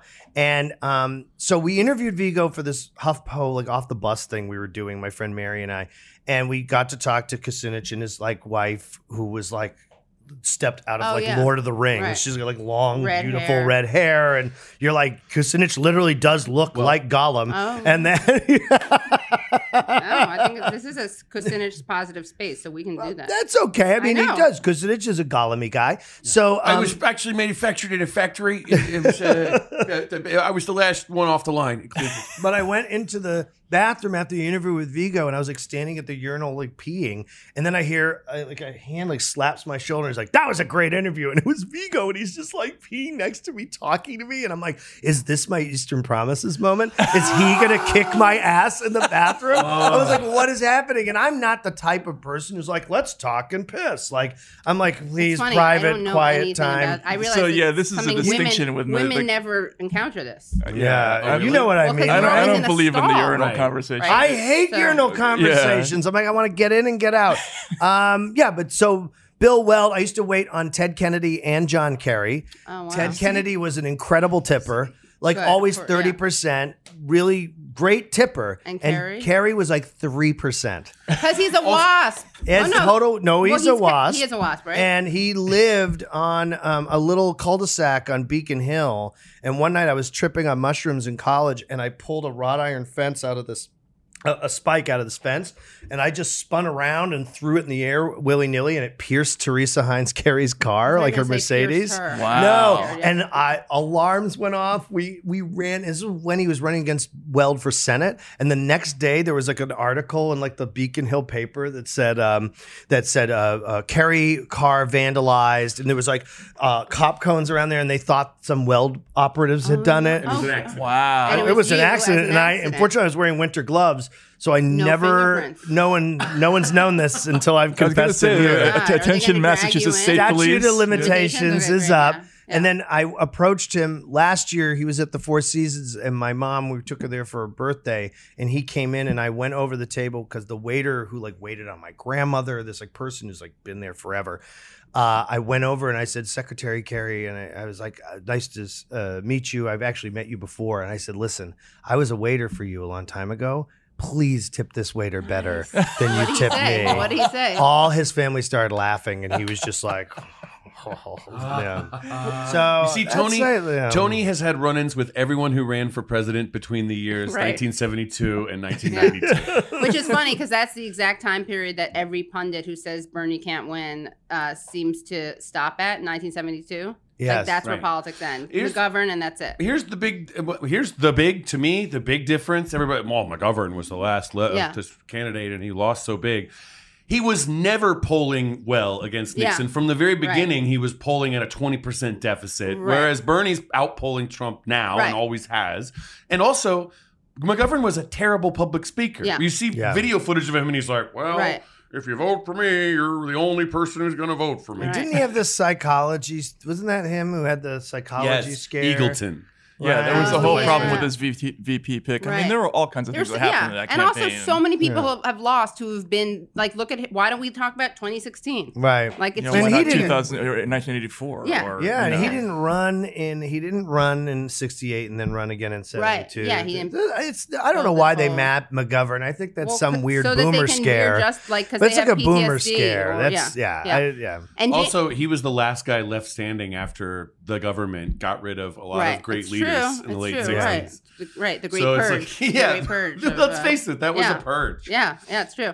And James, so unlike you came from a conservative background. Yeah, unfortunately. And it's interesting. Yeah, but I give people like you so much credit because like I was like you, Tony. I was like born in the born into an easier situation so it was like, to not reject. Yeah. But you really you're more of a hero because you rejected your upbringing. I'm not a hero. It was some traumatic years being that's what sort heroes of a young say. No, I was a young self-hating gay, and it was and then college and education, and actually patient conversations and losing arguments to people who weren't yelling at me was like a very formative part of the process. Yeah. And also, I have to say, I worked on the college media, radio station, creative people, theater and stuff. Yeah. The people who were like more fun to hang out with and talk to were never the conservatives on campus. Right. And that was one of the things that like pulls you over where you're like, I don't want to hang out with those guys. I want to hang out with these people. James also has a famous mathematician grandfather. Wow. Oh, yeah. George Adomian. Really? I looked at the book. I looked at the book when I was at his apartment. It's crazy. It's like all math. Yeah, it's all math. There's not much I can say about it. I looked at the book and I was like, I don't even understand if someone gets this book. What do they do? Right. A mathematician must be like, You don't laugh. You don't laugh at math. because you know it. It's like it's all Greek to me, or else I'd be hilarious. I'd be in stitches right now if I understood it. Like the mwahaha kind of laugh. Oh, Right? that's the yeah. kind of laugh Yeah, when yeah. you truly grasp its power. Yes. Do you think that's still true though? That only the conservatives are. I mean, when we were growing up, Libs are conservatives were not. pretty It was like insufferable now, impossible to be conservative and funny. Right. Yes. Now I think that's kind of true all over the place. Like who's not funnier now? I don't Right. know. You mean, is it you're Like saying neo- it's like like hard? MSNBC is kind of a centrist no libs humor and, like, zone to me. neo-libs. Like, Yeah, I mean, there's always going to be humorless people that find their way into the Oh, spotlight. centrist lib Libs, comics. yeah. Well, like Bill Maher is that, right? Yeah. Isn't he sort of like a centrist lib He's comic? my favorite comedian. Yeah. You love Bill Maher. He's your As favorite. like a subject, I mean, as thank someone to impersonate. He's Right. like great material. But I'm saying, right? no, I'm not saying. Yeah, no. I know you're. He's Yeah, great. yeah. I'm saying no, yeah. that's what you mean by. Yeah, I mean, okay. there's like so much kind of like. It's funny, as the world has in some ways shifted to the left. I mean, to me, I really do see Sanders as this watershed moment, and you could also trace it back to Occupy. But as the world has shifted to the left, Back to the center.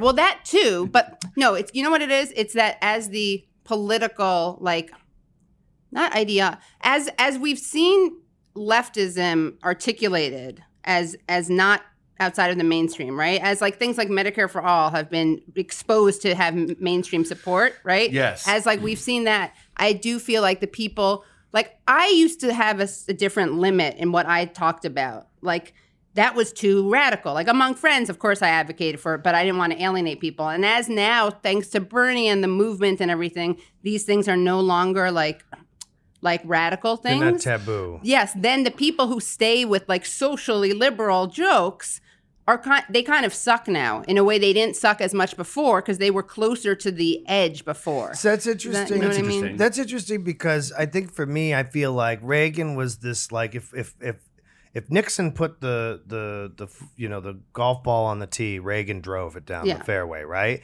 And it sort of feels like you could see like this demarcation point in 80 where everything just shatters, right? It all shatters. Like, yes, there were failings. I mean, Carter kind of got us involved in Afghanistan. Like, there's a lot of things that I think now I have an old socialist leaflet that's like, get Carter out of Afghanistan. It's like amazing. Yeah. That was Tom Hanks. You're incorrect. Yeah. But like, so I think that what we're also seeing is this undoing of 45 or 40, 50, I don't know how many years it is, 40 years of this dark track that has led to all of these tangential things that have changed the language. So I think like the Nixon Reagan 1-2 punch. in terms of my interaction, I understand what you're saying, which is with my conservative relatives like my uncle and stuff. I would definitely meter how I spoke. Right.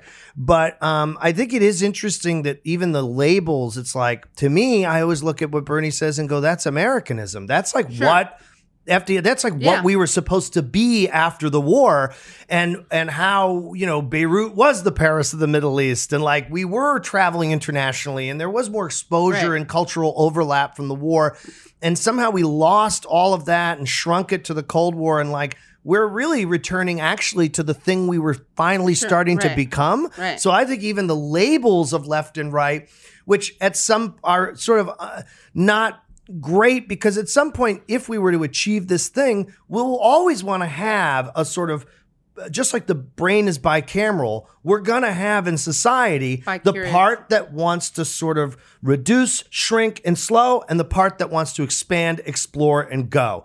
And they both are important. Each one meters and makes sure to have a relationship with the other. The problem is that we've become schizophrenic, where both of the hemispheres are firing without any... Oh, is that, we can't say that? Well, unless we want it, you have to be schizophrenic positive, probably. I'm trying to. I was like, oh no. I mean, schizophrenia, right, in the sense of the misfiring of the mind and the incapability of the hemispheres to have relationship with each other, which is part of the condition, I think that's happened in the United States. So I think if you look at it, the mapping psychologically, maybe it'll be a getting on some meds and cooling us out. That's I don't think we're ever gonna. There's human beings will always have some people who are what we would call conservative, and some people who we would call progressive. Yeah. Those mindsets and those traditions politically, I think, are going to always be with us, and probably always have, even in different sort of social organizations. I think the question is, what's the baseline of where you're starting as a society? Like where are the basic rules? I think, and I'm kind of a moderate radical. I really like Bernie Sanders for that reason, because he's like, it's not so radical to say that everybody should be able to see a talk. God, that's uncanny. I'm sorry. Do you think it's so extreme? And I do think it's a lot of what you're talking about the Overton window having shifted. Yes, that's basically. This is our third podcast in a row with it. I pledge not to use that term ever. Oh, really? But we already got him on film using it, so fine. I adhere to the Rick Overton window. I was going to say, we got to get him on. Comedy. We got to get him on. Hi, Rick. So I think the credit goes for a lot of changes that we've seen to mass movements and a generational shift where the credit should be spread out to thousands, if not millions of people. I do think that Bernie Sanders is a uniquely powerful spokesman, or like the sharp edge of the spear tip, where he's such a clear communicator. He speaks like the old film strip with the bouncing ball, where it's like, you can follow my words, the rhetoric is clear, and you'll see somebody tries to throw him off, he sticks to the same cadence. I believe in X, Y, and Z. Yeah. It's very important final 3 letters of the alphabet. And so I think he's a unique personality in that he's such a charismatic, kind of anachronistically, not anachronistic. You wouldn't expect how great it's like anti-charisma. Anti-charisma is a great way to put it. And he's a clear communicator, which I don't think he deserves all the credit for this, but he is uniquely placed for this time and sort of gels with what the younger generations are ready for. Don't you think Bernie's method of presentation is more strategic than he gets credit for? Like, in other words, people think that he's just completely this unvarnished and that's who he is, but I think he's actually quite subtle about how he presents himself. Well, because you see him when he's off stage or when it's like low key Bernie, and it's very quiet. He's just talking. I think we have to come together. And there is this other setting when he knows there's a big audience. And so he knows how to milk the room for laughs and stuff and like the applause lines. I make this joke in the show where he's like, I can almost force an audience to applaud on cadence alone. That's exactly where they come in. He does do that. But I think he's well aware that when he is being spun by people like MSNBC, like Chris Matthews, that they're going to twist what he's saying and make it sound worse. And when he's at a rally and the cameras are on, or he's at a debate and it's his time to talk, that is a rare chance to communicate the ideas. And so I think you see him stick to his talking points. And I think it's good because he knows that the deck is stacked against him rhetorically with the people who will be commenting on what he's saying in the press. I think it's both. I think it's like he naturally is like that, and he's a shrewd. He's shrewd. I mean, he's very much the same person off the record as he is on the record, but I do think he pays a lot of attention to how his image works in public. Well, as he should, right? Because he's running for office. Absolutely. Yeah, I think he's a shrewd politician. He's been in it for 30 plus years, right? And he survived in Vermont, as an independent, and survived in the Democratic Party as an independent senator. So I don't think you can, anyone at that level. You can't. There's just no way that it's all completely just all shucks. Like that's just doesn't exist. He knows what he's doing. He knows what his strengths are, and I think he probably knows what his weaknesses are. And so I think he likes to play to his strengths. He's good at it. When you're doing an impersonation, where do you start? Do you start with the voice, the gestures, words that they prefer? Like, how does this work?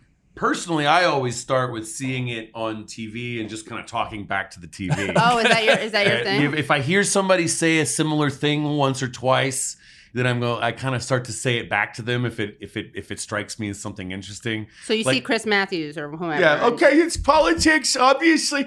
As the great Chip O'Neill once said, progress can only go so far. You see him say something and you just start wanting to I'm gonna bark right back at the screen.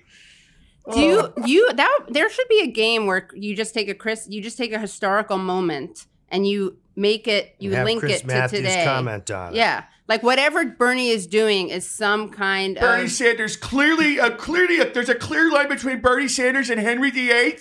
I think the Democratic Party is suffering the way Anne Boleyn did. Yeah. Exactly. The eyebrows are good. Yeah. Excellent. Yeah. And he's amazing. You hate to see it. You love to see it. How did you figure out Trump? Yeah. Because a lot of people have done Trump. I mean, I thought that Trump was an overdone impression when I had to do it. So, like, I mean, I improvised him and did him, on stage, and probably a bad impression, I think. And then when I knew we had to do the show together, I was like I knew we had to like tour.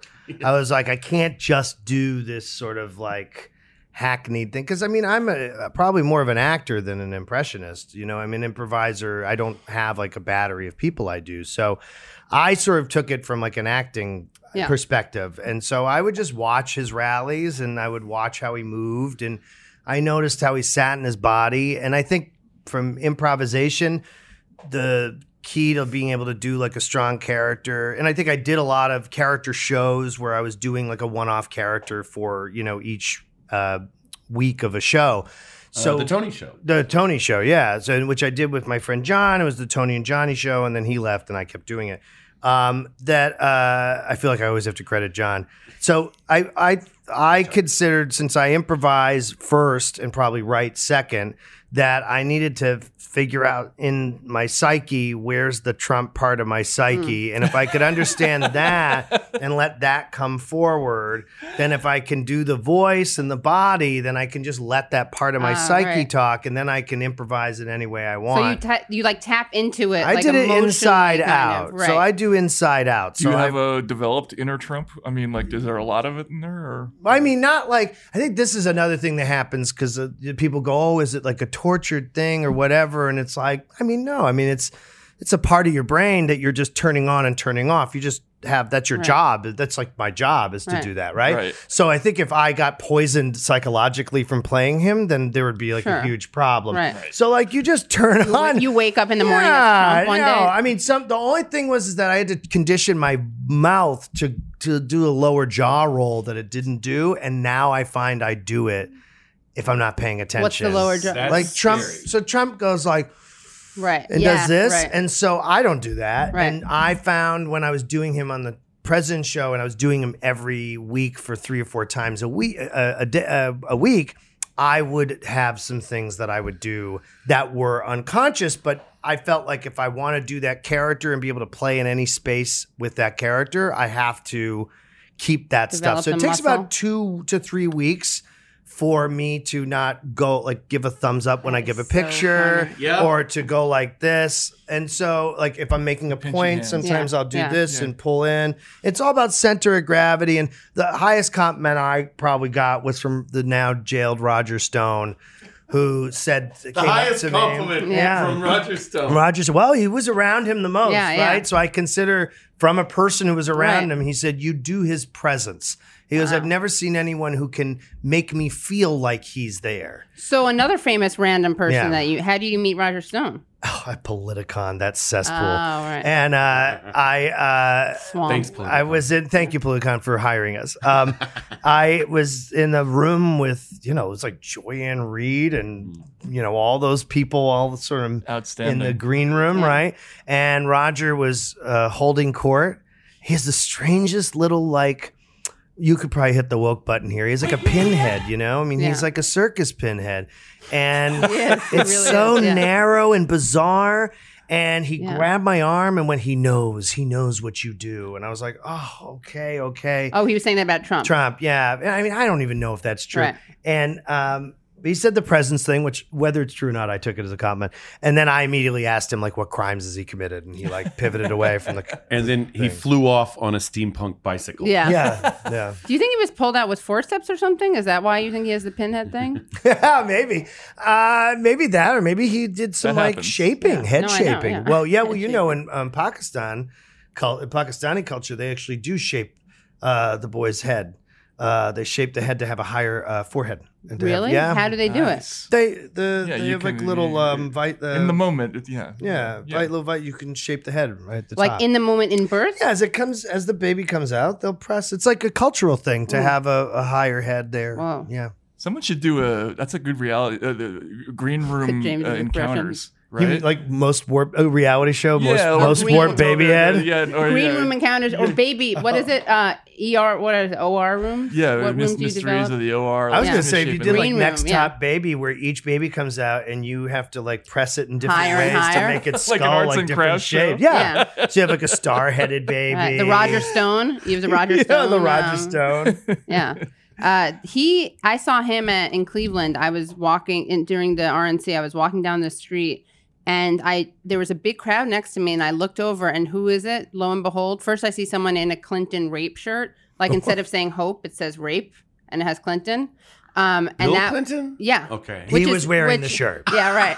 He is a braggart, but which is not, I will say, it was Roger Stone and he was next to Alex Jones. Oh. And because I was like wearing a sundress and I looked unthreatening. I don't know if I was wearing my Make America Great hat, which I had to be like undercover, or if I was holding it, but I didn't look very threatening. So his entourage like let me approach him, Alex Jones, and he's very good on his feet because I was like, "Hi, how are you?" Yep, Because we're I didn't down plan. here. We're trying to expose the truth. And he's like, We're finding out exactly what the globalists are up to. basically, You can rattle it I off. was like, "How are you?" He's like, I'm having a good time. I always have a good time taking on tyranny." Yeah, like, taking on. He doesn't have an off button. No, it's he doesn't. always, well, it's great weather, weather to take on the truth about what happened with Rex 84. Yeah, exactly. He's Continuity of government. You'll not win. And He's then incredible. I asked him who I was like, so who are you supporting? And he's like, oh, Trump all the way, obviously Trump all the way. And I was like, do you have any reservations? And he was like, well, I don't like some of the torture stuff. I but at saw least that clip you did. But at least he's honest about it. Uh-huh. And then he said something about how Hillary was going to take over the world. And I was like, so what don't you like about Hillary in terms of policies? Like, well, she's a big fat goblin. And I laughed because I was like, that's so not policy. But I think probably people who hate me thought I was laughing like, that goblin. Then I don't know if he actually thought she was I don't know if that's a conspiracy theory. Like a he literal actually goblin? Thinks, yeah, she's a little No, goblin. I mean, is he that far gone? Yeah, I think that's probably just his go-to insult. Right. I don't know. A lot of projection, a lot of goblin self-loathing. in Well, that. I watched his like a appearance on that the Rogan thing that was like 4 hours, and I was like, I'm gonna watch. I just want to see. I kind of got caught up in it. I don't think I watched the whole thing, but I think it is sort of like I do think he buys. Again, I think that's a person who's on the mental edge. That's what I was gonna say. And there's sort of and he's also a very good conspiracy weaver.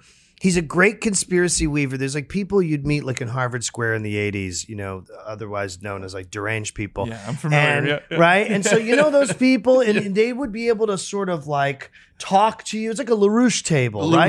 They would just be able, and he's like Right that. in front of the on the LaRouche Because he has spectrum. certain key things he does where I've watched it and I went, you are like a little improviser. Because he teased something up. So he goes, let me tell you, he'll be like, there's some secret thing, a secret plan. It's a secret thing. I don't want to tell you. Depopulation. It's FEMA. It's based on FEMA. But he stalls through it. So he sort of, he says things to stall through it while he comes Find up his with footing what or- the yeah. thing is going Right. to be. So I think it is a combo of making it up but then I think he believes it as he's saying it. So it's great. He's like his own storyteller. Right. He like comes up with something he doesn't believe. And then as he's saying, he's like, this is great. This is great. And then he believes it by the end. Right. So I think it's both. I think he makes things up and believes them Right. and also reptilian goblin stuff. That stuff like is as old as love David it, yeah. Icke, and Right. you've got all kinds of intersections of conspiracy is rooted in anti-Semitism all the way Right, back to right. the Secret Yeah. Doctrine and Right. all that stuff written by Blavatsky in the 19th You know what century. I didn't realize So until I know recently? all that shit. Is that, Christian Parenti, great writer. Anyway, Christian Parenti pointed It's out not to Michael me. Parenti? His son, actually. Oh, yeah. okay. And he's writing a book on Hamilton. He writes for Jacobin, and he's great. But he pointed out that a big role of anti-Semitism in terms of like the pogroms was debt liquidation. Yeah. Like I didn't realize that until like people had debt, they didn't want to pay it off. They're like, let's Just go kill on a them. pogrom. Yeah. Yeah. Well, yeah. Jesus Christ. I know. We got two comedians, so let's talk about the pogrom. Yeah. That's great. It's great material, great fodder, yeah. I think that Alex Jones is. I think people his enemies are happy to let him run his mouth because I think 1 out of 10 things he says is probably a real thing. Right. That's an injustice Yeah. committed by Right. That's true. the elites who Yes. run The our globalists. country Right. Yeah. and our government. But it's 90% of it is absolute horseshit. He Right. believes in a literal Satan. Right. So it's like, this guy believes in Satan and doesn't shut up about him. Yeah. Let him keep talking, Yeah. because if he calls us the bad guys, he makes it look like we're the good guy. Right. Yeah. Right. Yeah. Yeah. Yeah. He said something about people. He was like pretending that some protesters were actually Jewish, like looked like Seinfeld or something. It is Do you so remember? funny. He knows that he's not supposed to be anti-Semitic, Right. but he falls into it all the time. Yeah. So you see him sometimes going like, "Yeah, they're obviously merchants." Not that Yeah. that's. Right. And you see him catch himself. Yeah. He didn't call them Jews. I think he was like, they're New Yorkers. They're like, they look like they. come I on think they're now. from Seinfeld. Seinfeld. They're from Seinfeld. Yeah. He also has a theory about baby milk and breastfeeding and how like formula makes your head. Oh, it makes you mentally retarded. Like literally, he's like, no. I'm quoting him, so I gotta give him. I won't deny him agency. I won't deny him agency, but he's like, sure. Are you mentally retarded? Because did you not have breast milk? I'm serious. I feel bad for you. He was like pretending to have a teachable moment where he was really reaching out to this guy. Could be true. Yeah. Maybe if he had. I mean, that's the one I believe, by the way. Right. If he had That's received the the mental 10%. care he needed, he might have been a nice, enterprising lawyer to go Right. after some companies that Right, an hurt ACLU people. attorney. Sure. Yeah, exactly. I worked at I'm going to make this admission. I worked at the Blaze for a year. Really? That was your rebellion. Like James left his conservative. Oh, it wasn't even a rebellion. It was that they Undercover? had a sketch show. They had this thing called the BS of A. That's what it was called. And the Blaze is a right wing. Oh, yeah. No, the Blaze is a right wing. Oh, And yeah. I There's some had bad just people. I had just lost. So I just lost my other sort of TV job, and I had two friends who were improvisers from UCB who I won't name, so I don't hurt their careers. And they were writing over there, and it was like sort of like there was like a former SNL writer, and they're like, listen, it's it's a sketch thing. You do characters. Sure. That's all you do is you do a character, and then this guy interviews the character, and it's a segment of the show. So I hemmed and I kind of was like, I don't know. But then I went, okay, I'll do it as long as I never have to do anything against my own political ideology. Right. If you guys want to do the show, whatever you guys want to say about Obama, whatever, as long as when I'm there, my character never is against, whatever. So I did it. I did the job. And I also was like, I want to see what it is like in one of these places. And it was so fascinating to see how full of it everybody is, in the sense that in the behind the scenes, there's people of color, gay, trans people work. I mean, our hair and makeup guy was a trans performer on the weekends, and Glenn went to their wedding and was part of their it was a part of their wedding party. It's Glenn Beck's now. Do you know what I'm saying? So behind the scenes, you're going, was wait a a minute, flower all girl. you people are hucksters. He was a flower girl. You're all hucksters, right? You saw your true believers, your bow tie true believers, but so many people who you're like, oh, this is just the side you picked to make money. But I do remember my crowning achievement was they had me play Hitler on one of the panels. And so I came out and the entire panel, because you gravitate towards a live. lot of historically I love terrible- playing historic villains. Yeah. I said how much I love Glenn Beck and how his ideas were the closest to mine. did, yeah. And And Glenn Beck stood up and clapped. Just no, but he did. I got a note later that was like, that was very funny. How did tisk tisk, but that was very funny. to the camps. And then I was gone. Yeah, to the camps. And then I was gone pretty soon after that. But so my year at the Blaze gave me a window into that world, that burgeoning world, the young Tommy Lorenz and stuff. What year was this? Or more or less? 2013? Oh, yeah. 2014? Yeah. Really quickly, as somebody who's studied Trump's presentation, where's the inspiration? Where did that come from? Is there? I feel like when I watch Trump, there's a little bit of Borscht Belt in the way he presents himself. What's the background for Trump's physical presentation? Yeah, unfortunately, he's got that sort of older style Yeah. comedian Energy, vibe. And he lands real jokes. And he plays the room. He really does. He knows. Yeah. It's a very complicated presentation, actually. If Yeah. you watch him, I mean, it's he's Well, worked at it. I think that it's a mix of he thinks he's a rat. I think there's a part of him that thinks he's a rat packer. So I think that there's a part of him that thinks he's a rat packer, kind of tough guy, and maybe, Dean Martin mixed with Sinatra. That sort of swagger. I always would say that he would be Frank Sinatra if you put him in a bog for 3,000 years and then pulled the body out. Bog. And then he was all bloated Mayor with Pico. preservative liquid. And then I think there is a Borscht Belt. I also say he's like an open micer who somehow Yes. just got like huge crowds. Yeah. And I think it's a thing that you've watched evolve. I think the performed version of him on television was far more about I'm a businessman and more controlled, and a more like casual New York business, like tighter version of that Rat Packer. I think that we watched a human being find their bliss right in front of us. I think that him doing those rallies, I think, was a true discovery for him. Totally. I think he had this discovery, and he started to each rally, because I watched from the very first one, and I watched every one of them to really learn. And there was the Ben Carson belt bit, there was the water bit with Rubio, with Rubio, that was great. and you watched him. It was like watching a person find their bliss and discover who they were. Yeah. And in a way, it was Find really themselves. interesting. He found himself in front of people that he would never touch in a million years. But in the collective, because they're giving him love, he sees them as an extension of him. So that's why he tells the story very tribally. Everything is about we, us, them.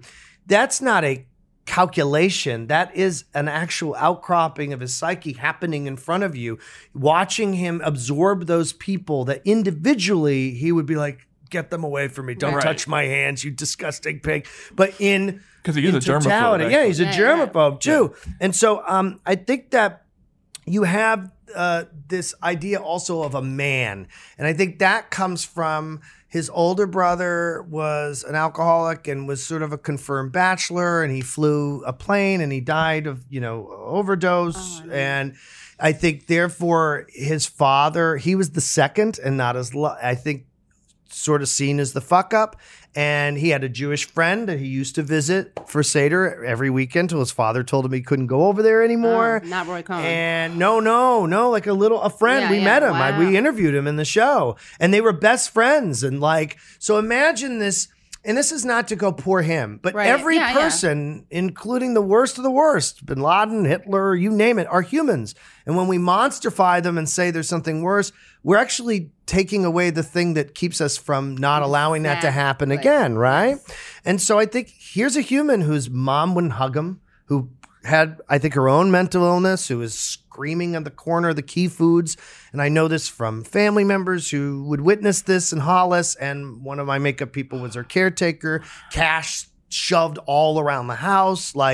They were insane. They were insane old Queens, cash money mafia people. When I interviewed the mafia people for my show, they all go, we all knew Trump's dad. We all knew Trump's dad. And the other guy, the guy who was the top one who sold the gasoline, I can't remember his name right now, but he was the top mob guy. He's even mentioned in Goodfellas. The Lucchese guy? Yeah. Okay. After the interview on our show, that he goes, I talked to Manafort this morning. I had breakfast with him. And I went, what?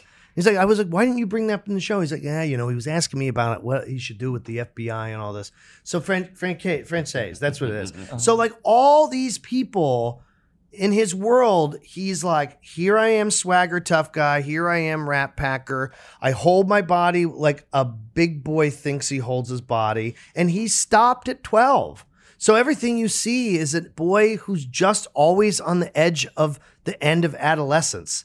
That's what it is. And so that's why it's not holding yourself like a man in the sense of what we think of as a man or whatever. It's a man trying to hold, a boy trying to hold himself like a man in his idea of what a man is. But he really has the sort of movement and swagger of B. Arthur. So it's like there's this weird feminizing quality, not to use sort of genderizing terms, but he's sort of like an old grandmother. He's like an old grandmother. Jewish grandmother. And then, he's like a Jewish girl. We used to say that in the writers' room all the time. And he has the fucking, you know, and so to me, the layers of complexity of going, okay, I am an old woman, but I'm also trying to be a tough guy, but I'm a little boy. Right. And I got to be all those things. And I also have to swing and dance like Stevie Nicks once in a while. And throw because you added that. That part in. No, at the church. When he's at the church right. and he sways like Stevie Nicks. He throws his freaking arms back and forth. So to me, what I love is he's a person who hates himself so deeply, but yet wants love so badly. And you watch him misfire at every stage, and that's really how you play him. Yet it works. It works. It misfires, but doesn't misfire, right? But but you know that's like running debt at a casino. Right. You're gonna have to get. The house is going to ask you to pay at some point. That's the difference. He's not making money. He's running into emotional debt. What you said was so important, though, and we make this point a lot, which is that, like, if you're anti-Trump, like the resistance is not serving the function of resistance when all they say about Trump is like he's an existential threat and unprecedented. It's not like because we need to accept him or spin him as positive, but like you were saying, if you want to get rid of someone like Trump, you know, you have to understand why they're successful the way that they are. Yes, which, like, instead of just going, he's bad and how is this possible? Yeah, exactly. Because that's feeding the thing that is actually reinforcing him. It's great free PR for him. It doesn't help that they're passing a lot of his legislation and approving his illegal actions and a coup d'etat. It was so funny to see the resistance completely support the attempted coup in Venezuela and the actual coup d'etat in Bolivia. Yes. They had no objection to that. Yeah. The most evil president we've ever had, we have to get rid of him. But his two big major coup d'etat in South America were on board with that. Yeah. And then, of course, the day that they began the impeachment proceedings against him was the same day that they passed his free trade agreement. Yeah. I was being told on the same day that, like, well, we all agree with his free trade agreement, his new NAFTA. Right. But he's an unprecedented threat against the Republic and must be removed. Well, pick one. Right, exactly. And he's erratic, and he has dementia, and he's a threat to the Republic. He must be removed. Cheeto Mussolini, and he's great instincts when it comes to trade. And we'll confirm his judges. Yeah, right. Cheeto shit is so stupid. And also, he doesn't have dementia. Yeah. And the thing with the breathing is he has loose dentures. Oh, that's what it is. Really? When he's talking, if you notice, if he talks for too long, he starts inhaling with his nose to suck the palate up. My grandmother used to do it. It's like, that's what's happening. And that's why he did that speech where he went, God bless the United States. It's because his dentures were dropping. That's all. How great would it be if they fell out? Joe Biden has the honesty to just do that. I'm not going to sit here and suck the dentures back in. They're just going to fall right out. Fall where they fall. Television. Right? Bam. Blood in the eye. Yeah, what is that eye? That blood in the eye. Did you see when he said, find the rationale? Find the rationale. Yeah, so this is we discovered what should be his motto. He wanted to. I guess it was in the Senate. He wanted to bulldoze raids. He was complaining about raids, crack houses where they held raids, and he's like raves. Yeah. Raves. Sorry. Yes. Where they held raves. Yeah. He wanted to go in there and just like find the rationale. Go after the promoter. Yeah. The promoters, as he said it. He had some weird Irish bro. Yeah. It's so funny. I've never been to a rave in a crack house. I've been amazing. to an abandoned warehouse. Yeah, that's what it is. He mixed them on. He didn't understand the difference. Yeah. He was literally, it's so out of touch. I saw the movie Go. I saw the movie Go, and I didn't like it. There's open bisexuality happening down there with little blue pills. Yeah, and he's like, just go after the what do you do? The promoters. The promoters. Find the promoters. That girl find from the Dawson's Creek.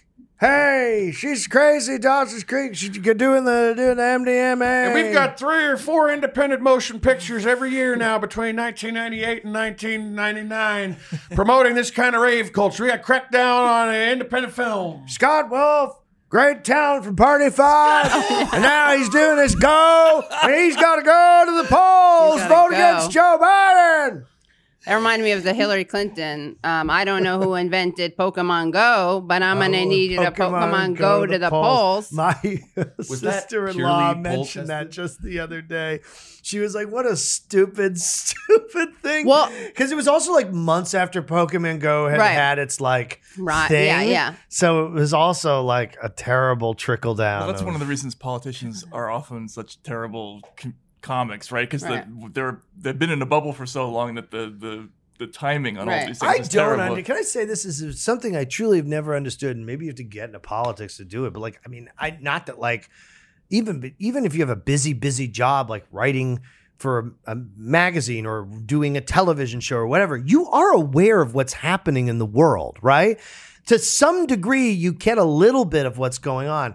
How is it possible, especially as a politician, wouldn't it be your number one job to have your finger on the pulse of what's happening? Or pay someone else to have their finger on the pulse and report back to you. Sure. You would think. But I think that's the problem. That's the problem. One more step of that. Yeah, when the person you're paying to have their finger on the pulse has outsourced it one more step. Oh, yeah. And then it creates a delay. And they're also always like, you can't. I feel like you need to do it because your interests will drive your intelligence. Right. When you get the middle person, you're always getting some like market babe, BS asshole, superficial, Oftentimes, shithead. It's an upper class politician hiring upper class someone's young people son who can or daughter. They can afford to take an internship in the first place to get into the industry, and then they're just if they're talking to someone who's always been in a leader. That was one of my favorite moments of Hillary Clinton's campaign, because when she said that line, that joke, she actually was genuinely and sincerely cracked up. She was like,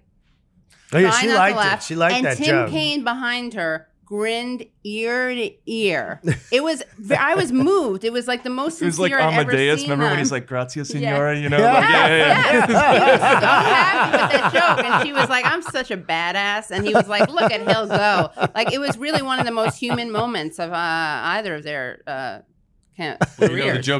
The political joke I really can't get enough of. I hope I get to see it again. Is the Klobuchar joke that's going on? Oh my God! Here's what I said to Donald Trump was, I like to see how your hair would fare in a blizzard. It's so great. So he wakes up screaming that in the night. What about with the one with Melania, where she's like, it's like looking in a mirror. Oh my God! Because they're both from Slovenia. Her ancestor, and she's like, I'm Slovenian, and Donald Trump's wife Melania is Slovenian. And when I look at her, it's like looking in a mirror, Club Mob. The only other famous Slovenian in America is Slavoj Žižek, and he's not famous. Can you This crisis of Slovenian misrepresentation on the presidential level is a crisis of not only philosophy, but also the madness of the cultural sphere. That's one of the best. I hope I'm wrong. I'm very hopeless about all of this.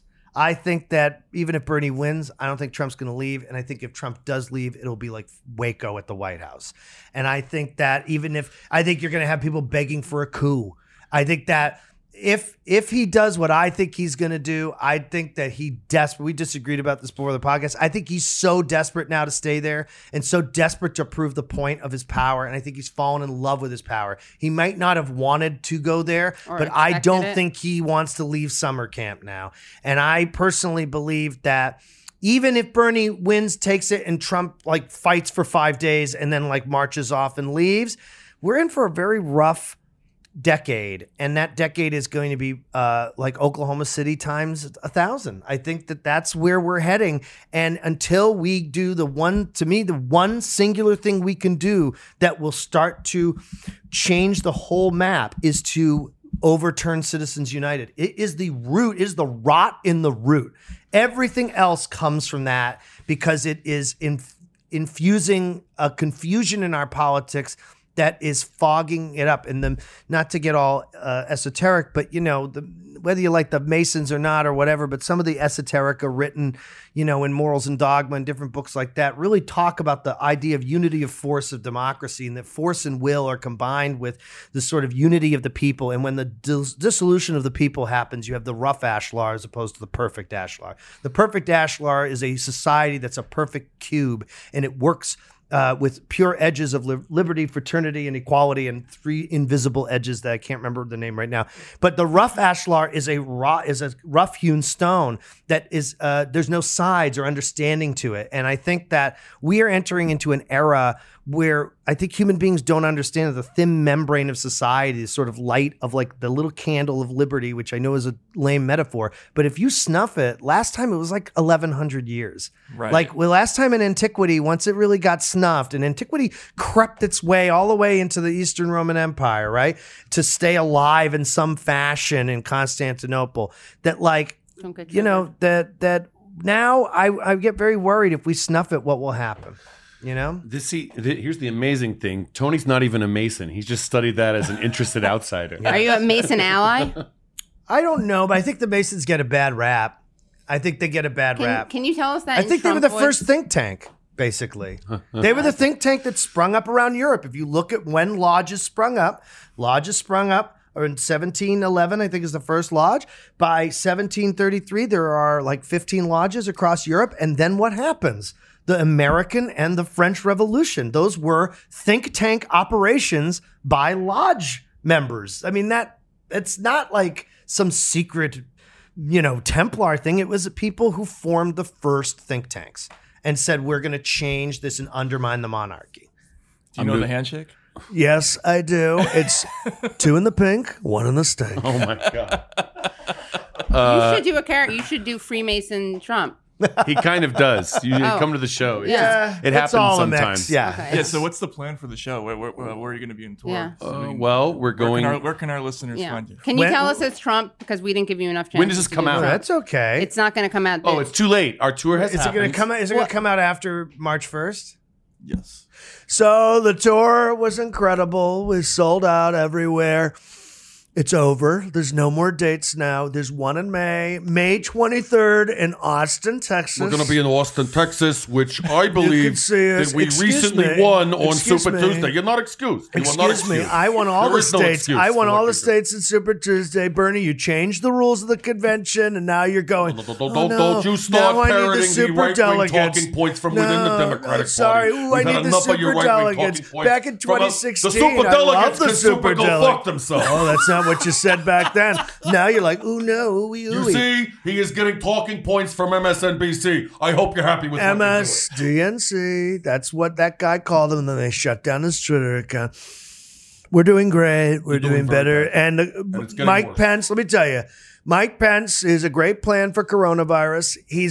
This guy knows how to spread AIDS better than anybody. He did it in Indiana.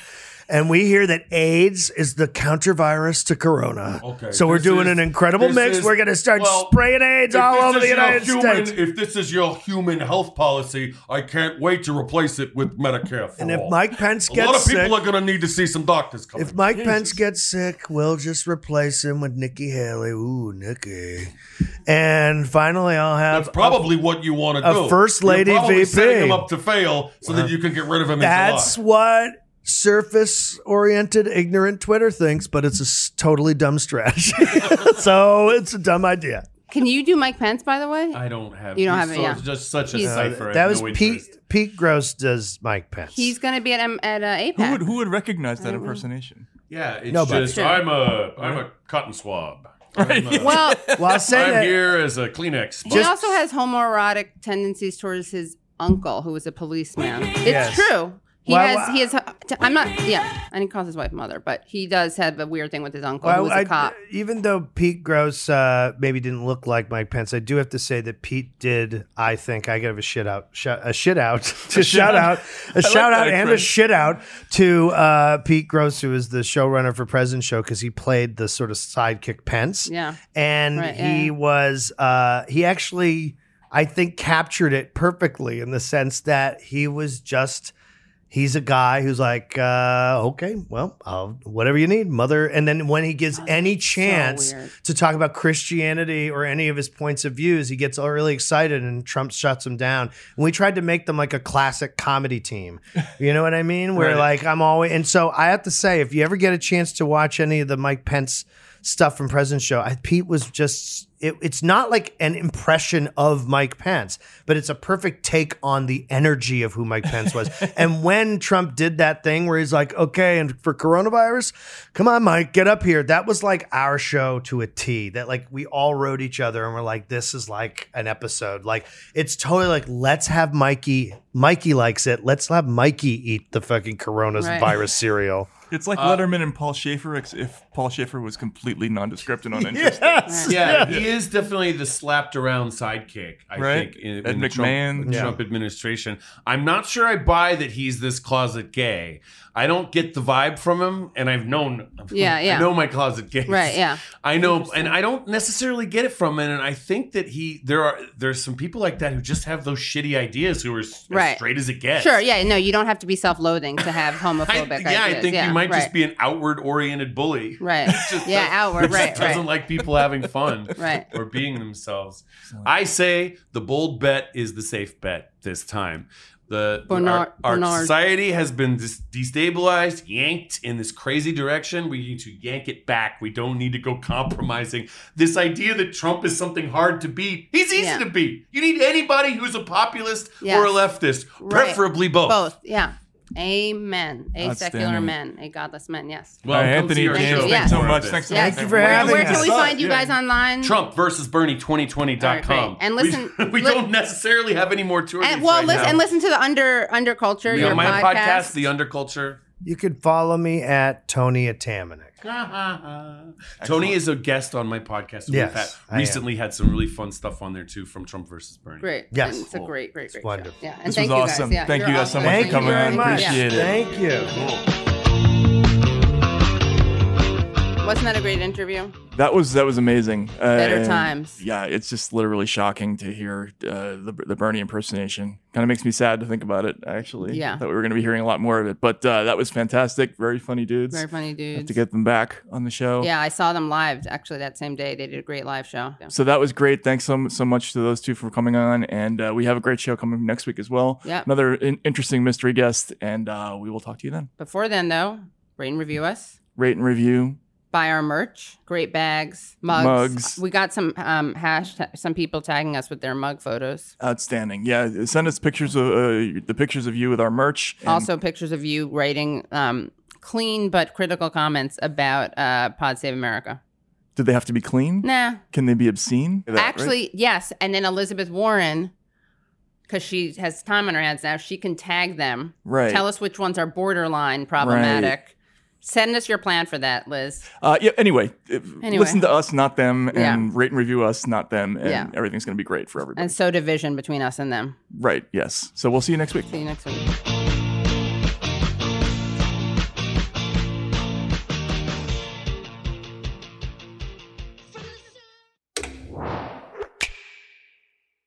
I'm Michael Toscano, hoping you'll join me on the First Light podcast. We get to the heart of the event shaping our world as our correspondents check in and we talk with newsmakers and people who can take us behind the headlines. The First Light podcast, wherever you get podcasts.